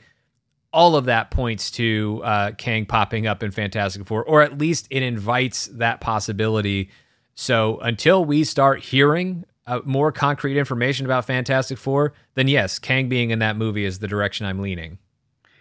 I'm with you too. I think I got a crazy idea. I don't think this is where they could go or where they will go, but I think it's a very good possibility, Sean, that the Fantastic Four very well could be placed from a different universe into the this MCU timeline. So what I mean is that they could be fighting, a iteration of a character goes into the MCU that we all know, and they find themselves, oh my, where are we? We're in this, world we are not aware of, and they're kind of, that is their new home. I thought about that because if you want to, you could establish that way. You can kind of skip the origin of them a little bit and give them a little bit more of this new agency within this universe, and who are these Avengers? Like the Avengers we had are gone or whatever. They can kind of almost be that conduit into this multiverse a little bit, and kind of the other way around. Again, I'm not saying that that's what I want or I think they will do that, but I definitely feel that it's a possibility, especially if you bring in the King aspect and Doctor Doom and things like that. So there is a possibility there. I think you could kind of, that way you can not do whole origin story of how do they exist in the MCU? It's they're actually, it'd be kind of interesting, a different take that they became these world travelers, the dimension travelers, if you will, right? Right. All of a sudden they wind up in a totally different reality they're stuck in. And or whatever. It's an interesting idea. I'm not saying it's a 100% on the money, but it's interesting. So I definitely feel that could be. Because of Kang's potential, and again I say this because I've been doing some research about this already. His potential ties with being a descendant of Nathaniel Richards or a different version. I don't know, but either way, I don't think Reed, at least right now, he's not Reed Richards' dad. But there also has been teases of him being connected with Doctor Doom, as far as a descendant of Doctor Doom or a descendant of Nathaniel Richards, or both. It's kind of weird. So you kind of think where Doctor Doom could fit into this as well. I don't know. And I think if you want to get heavy-handed, you could make Doctor Doom be a descendant of Kang and go heavy that route, and maybe have them be in opposition of each other. Because that is, again, a theme of Kang, of different versions, and you don't want to top themselves and things like that. But I don't know. I definitely feel that I don't think the Fantastic Four themselves will be directly tied with Kang, but you could if you go what I was explaining. So I don't know. I just want a true blue Fantastic Four story, and that teases Doom, that doesn't give me Doom outright. I think Doom needs his own movie. I've said this for a long time, and I think that's what they need to do. A whole Doom or thing, Disney Plus series. Or yes, exactly. Thank you. And so with that, you could really go ham on it and go full on Mole Man, monsters underneath, the New York, which would be ridiculous and awesome. So We'll see. With Shang-Chi, I know there's not Fing Fang Foom necessarily, but there is the ideas of a dragon, monsters kind of a thing. We could have that in the MCU, and I think that's what they need to go. They need to go a different route with it. And I don't think the time travels. You can't go too heavy on time travel because that kills the diversity or the what's the other word I'm looking for? The just everything is so different in the MCU. You want everything to be the same thing, and you need to give it some kind of authenticity that's not just the same, multiverse aspect. I totally agree, and I think it's important to establish these different things and really give all of these characters unique ways to interact with these different types of concepts within the MCU. And I certainly like the idea of the MCU, or rather the MCU's Fantastic Four, dealing with multiverse stuff more so than just time travel. And I never really liked the idea of the Fantastic Four just traveling through time from like the 1960s into the present day, although maybe through the multiverse we still end up with a Fantastic Four from the 1960s. But I want a contemporary Fantastic Four. I don't need straight from the 60s FF. I just don't. Because I don't want them. I mean, because even if they are from the 60s, I'll put it this way. They don't need to act like they're from the 60s. I don't need what's this going on? Like, because if they've been through the multiverse and got lost in the multiverse and found their way back, or however they get established in the MCU, then obviously they're savvy enough. I mean, they have a multiverse worth of experience that goes beyond wherever they were when they originally left in, the 1960s. But I still, even the Earth-based science of the MCU at that point in time doesn't really sync up with that. I mean, although you could just say that the technology existed, just nobody knew it because the Fantastic Four took it with them. But I don't know. That still seems like a lot of legwork. But having the multiverse be some part of the introduction of the Fantastic Four, I could certainly see that happening just based on I don't think the MCU is bound to that necessarily, but the possibility certainly exists based on what's on the table. And also, when we talk about the multiverse and Fantastic Four, the implications of that, or actually there was one more point that you hit on that I did want to mention something about, and the idea of other villains in this, or rather just the idea of Doctor Doom not being the villain. That's been my biggest thing with the first MCU Fantastic Four film. Is as much as I love Doctor Doom, I don't need him to be the first antagonist for the Fantastic Four. And because that's already been done, granted it's been done poorly, but because it's already been done a couple times, or a few times, if we go back to the 90s, I don't need it to happen again just for the sake of the MCU version. I want the MCU version of Doctor Doom, but Marvel can take their time and develop that character. Like you said, with his own movie, I would even say I almost favor Doom Disney Plus series more so than a movie, to get even more time to develop Victor Von Doom and the whole mythology around Latveria and all of that. I feel like there's more than 2 hours there. I just do. And so Disney Plus series, and plus budget-wise, I think you can achieve it on the Disney Plus series level, and you don't necessarily have to go up to the movie scale, and it would just give us the benefit of more time with that character, and then have him just be unleashed on the big screen in something else, I think would be a really cool idea. But, whether it's Kang or Mole Man or somebody else being part of being the antagonist for Fantastic Four, I like that idea more than Doctor Doom. Let them deal with Doctor Doom eventually, as the rest of the MCU. Certainly the Earth-based heroes on the MCU are destined to deal with at some point. But when we talk about multiverse implications, we are not just talking about the Fantastic Four. We are also potentially talking about mutants, because that's been one of the questions and, a point of speculation since the Disney Fox deal and integrating mutants into the Marvel Cinematic Universe. And would the time travel with Endgame have something to do with that? It doesn't really have to anymore, although, I guess you can connect it back to that point because of Loki in Avengers Endgame and New York 2012 getting away and kind of starting this whole process.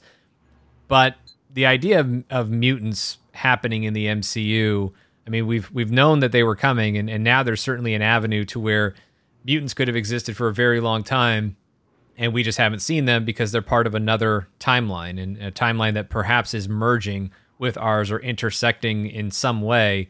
And it just leads to a question that we have from Kirby's mom.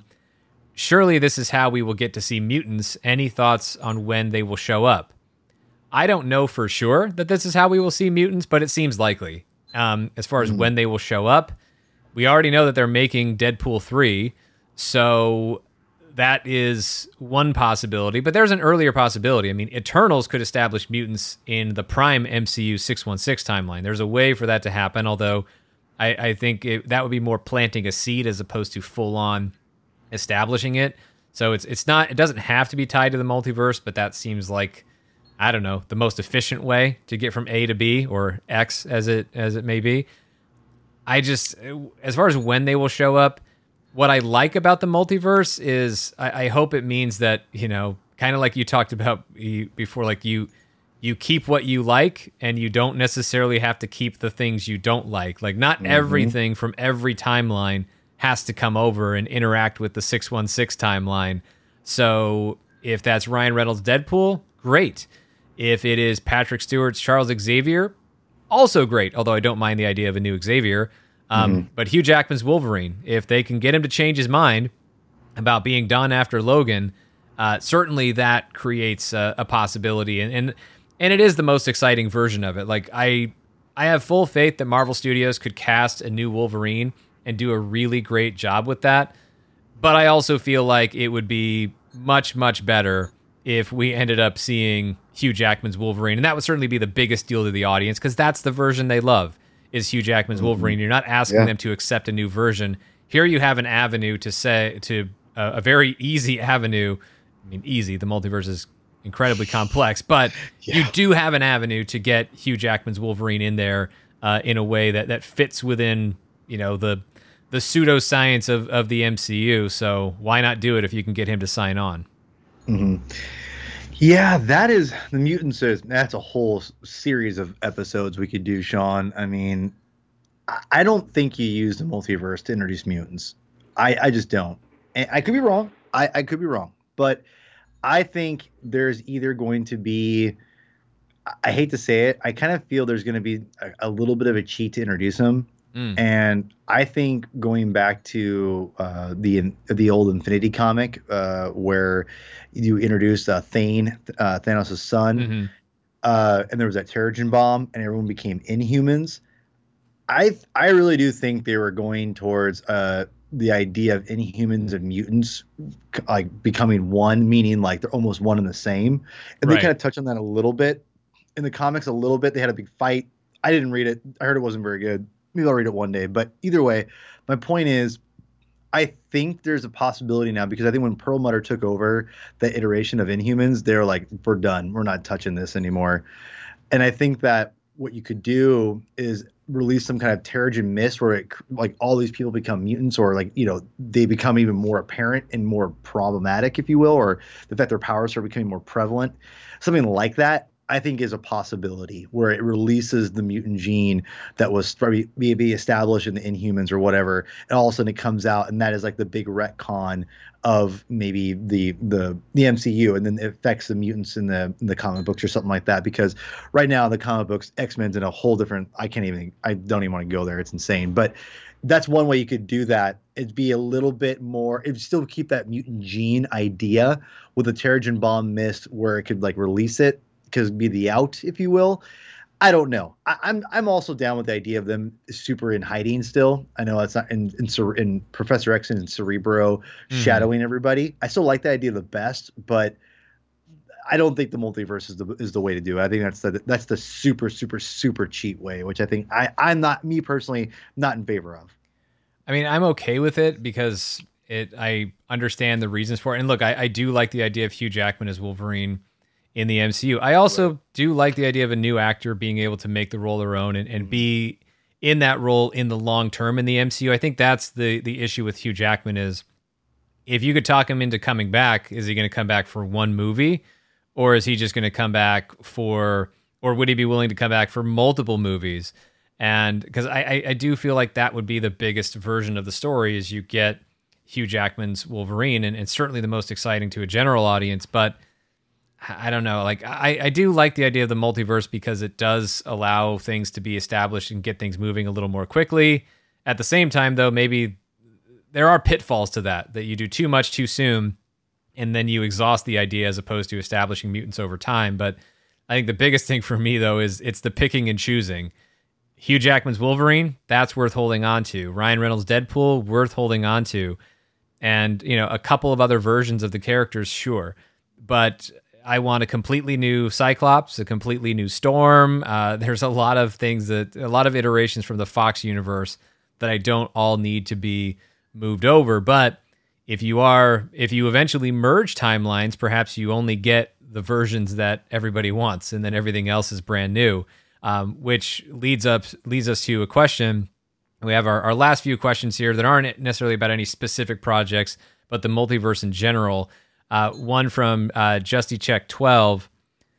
Do you reckon the multiversal war could lead into something like Secret Wars 2015? I hope not. I'm not a big fan of that story. I don't know. I don't think you were either, Paul. Jonathan Hickman's version of Secret Wars. Well, okay. I like the concept of it, sort of. I didn't, and look, I love a lot of Hickman stuff, but Secret Wars, definitely not my favorite as far as Marvel events, and not my favorite Marvel event from him.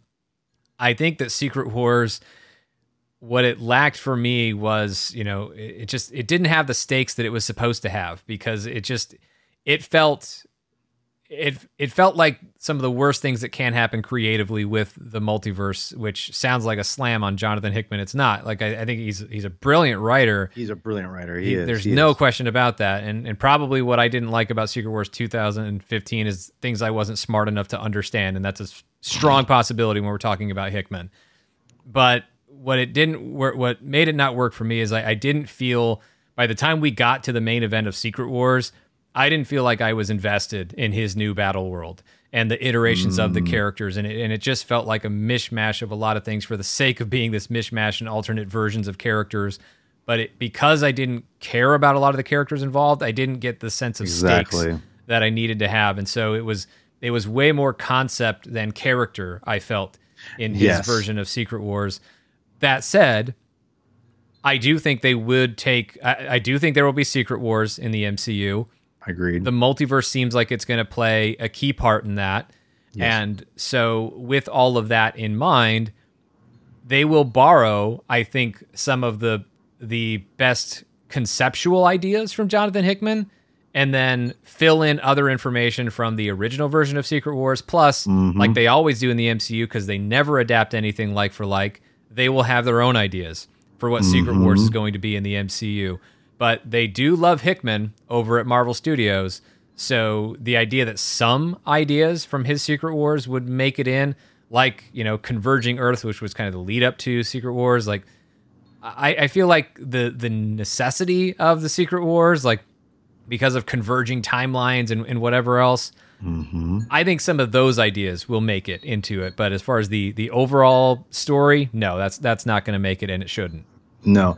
I'm with you 100%. I was just going to say that in case you didn't. I think they're going to incorporate a lot of different aspects into Secret Wars. It's going to happen. It's too much of a money-making name. Secret Wars, I mean, it was literally a name made by people back in Mattel who said, kids love the word secret and wars, so let's put it together. I mean, it's literally marketed for like the demographic, us, and it's a great name. It is a fantastic name. Secret Wars is perfect. Yeah. What I will say, my prediction for Secret Wars is this. It's going to be, I think, an amalgam combination of everything you're saying, but also sprinkle in some Contest of Champions. Yes. Meaning, so we're talking like old school, like with the Grandmaster and Collector potentially. I think there's going to be something like that where there's going to be a multiverse. I wouldn't be surprised if Kang is involved. I mean, he was involved in the original Secret Wars, but he's only in it for like 3 issues, but it's funny. I mean, Kang could potentially take the role of the Beyonder in the MCU version of Secret Wars. And he could have, like, people have factions, and I think there's going to be something like that where there's going to be some kind of battle royal where it's going to be that Civil War kind of idea of it's going to be not just hero versus villain, but hero versus hero, different dimensions. That's what I think we're going to get into. And I think that's what probably you hear all these, the Russos, I think, have gone on record saying they would love to do Secret Wars because they probably have an idea of what they want to do. Totally. And I think I think there's going to be something like that where there's going to be they're going to take all these different elements of these Marvel comics that were hugely successful, like a Secret Wars, Contest of Champions, and then we're going to get into like the whole multiverse idea of like them coming together, and which then, like you said, John, you brought up a great idea. This is where I think mutants could potentially then they could retcon their whole universe afterwards. So like your whole idea of merging worlds. Once they merge like all these universes, they all of a sudden could be like, oh, mutants have always been here. They're whatever, and then we just accept it because the worlds all merge into like after Secret Wars. So that could be the cheat as well. I'd be into that. It's very heady and a lot to take in, but there is I think that's a potential idea too.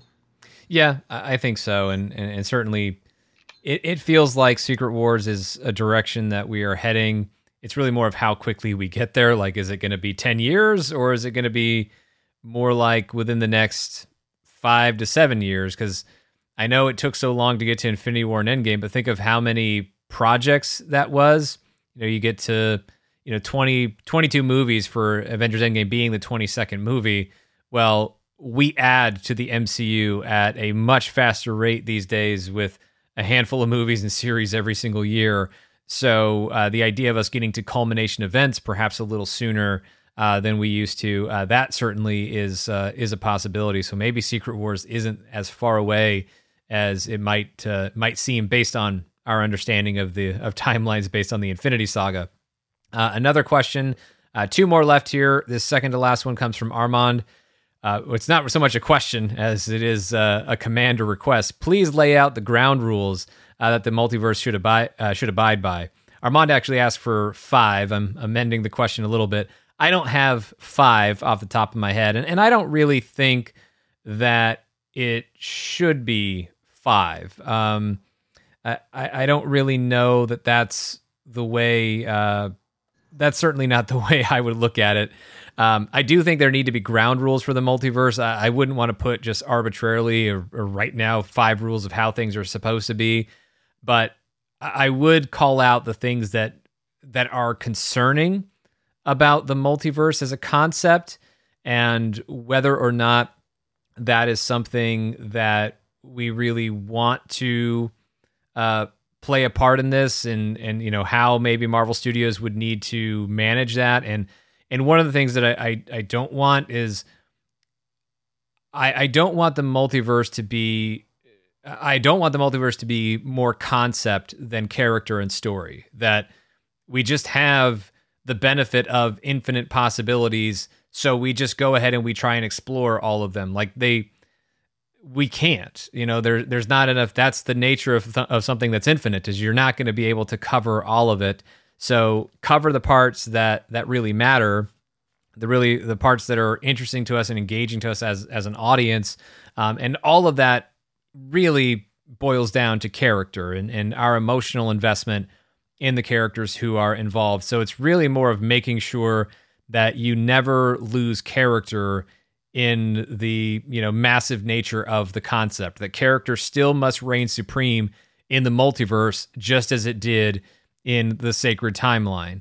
And speaking and related to that, I don't want the multiverse to be a catch-all solution that eliminates stakes. And what I mean by that is don't use variance in such a way that it makes the absence and or death of characters meaningless. For example, just because you can doesn't mean you should just go get like unlimited Robert Downey Jr. Tony Starks, or Chris Evans Captain Americas who are not, old man Steve. You want to make sure that the things you do still matter, and you have to toe that line very carefully. Now, they did that very well in Loki. Like, I don't think they took anything away from Loki's death in Infinity War by saying, here's a different fork in the road where this Loki became the Loki you knew for part of the sacred timeline, became a variant and went on and went down a different path. So you can bring characters back in that sense. So it's not like a steadfast rule that you can't do it. But when you do, you really have to make sure it means something, and also understand that we as an audience are investing in a new character. And there might be some overlap. Like obviously the Loki we know from the Loki series has a lot of overlap with the one that we knew from the MCU in terms of living most of his life was the same. It's the last few years that changed, but at the same time, that was a very pivotal few years for that Loki. And what I think they were very successful in doing in the series is they both had a redemption arc. The Loki we knew from the prime, MCU timeline that died in Infinity War, and the Loki we watched in this series, they both had redemption arcs, but they were executed very, very differently. And, our Loki kind of had a chance to see what his life was and learn from the life that he didn't ultimately live. So that's where you create even more overlap in the experiences of these two Lokis, but still totally had his own story that we can invest in, where we're sort of playing off of the investment that we had in the original version of Loki, but we're also have brand new experiences to invest us in this specific version that we're following in this story. And that has to happen anytime you're doing this, whether you're bringing back Robert Downey Jr. or Chris Evans or whoever, or Scarlett Johansson or whoever, that we're still, you can't just cash in on what we're already invested in. You have to give us the new stuff as well. So don't cheapen character, story, or stakes via the multiverse. And so you really have to be careful with that. But by the way, I don't think Marvel Studios, because they're not listening, I don't think they need me to say that. I think they already know that, and I think they've already shown that because they showed that level of care with the Loki series. I'm not really worried about them falling into those traps with the multiverse.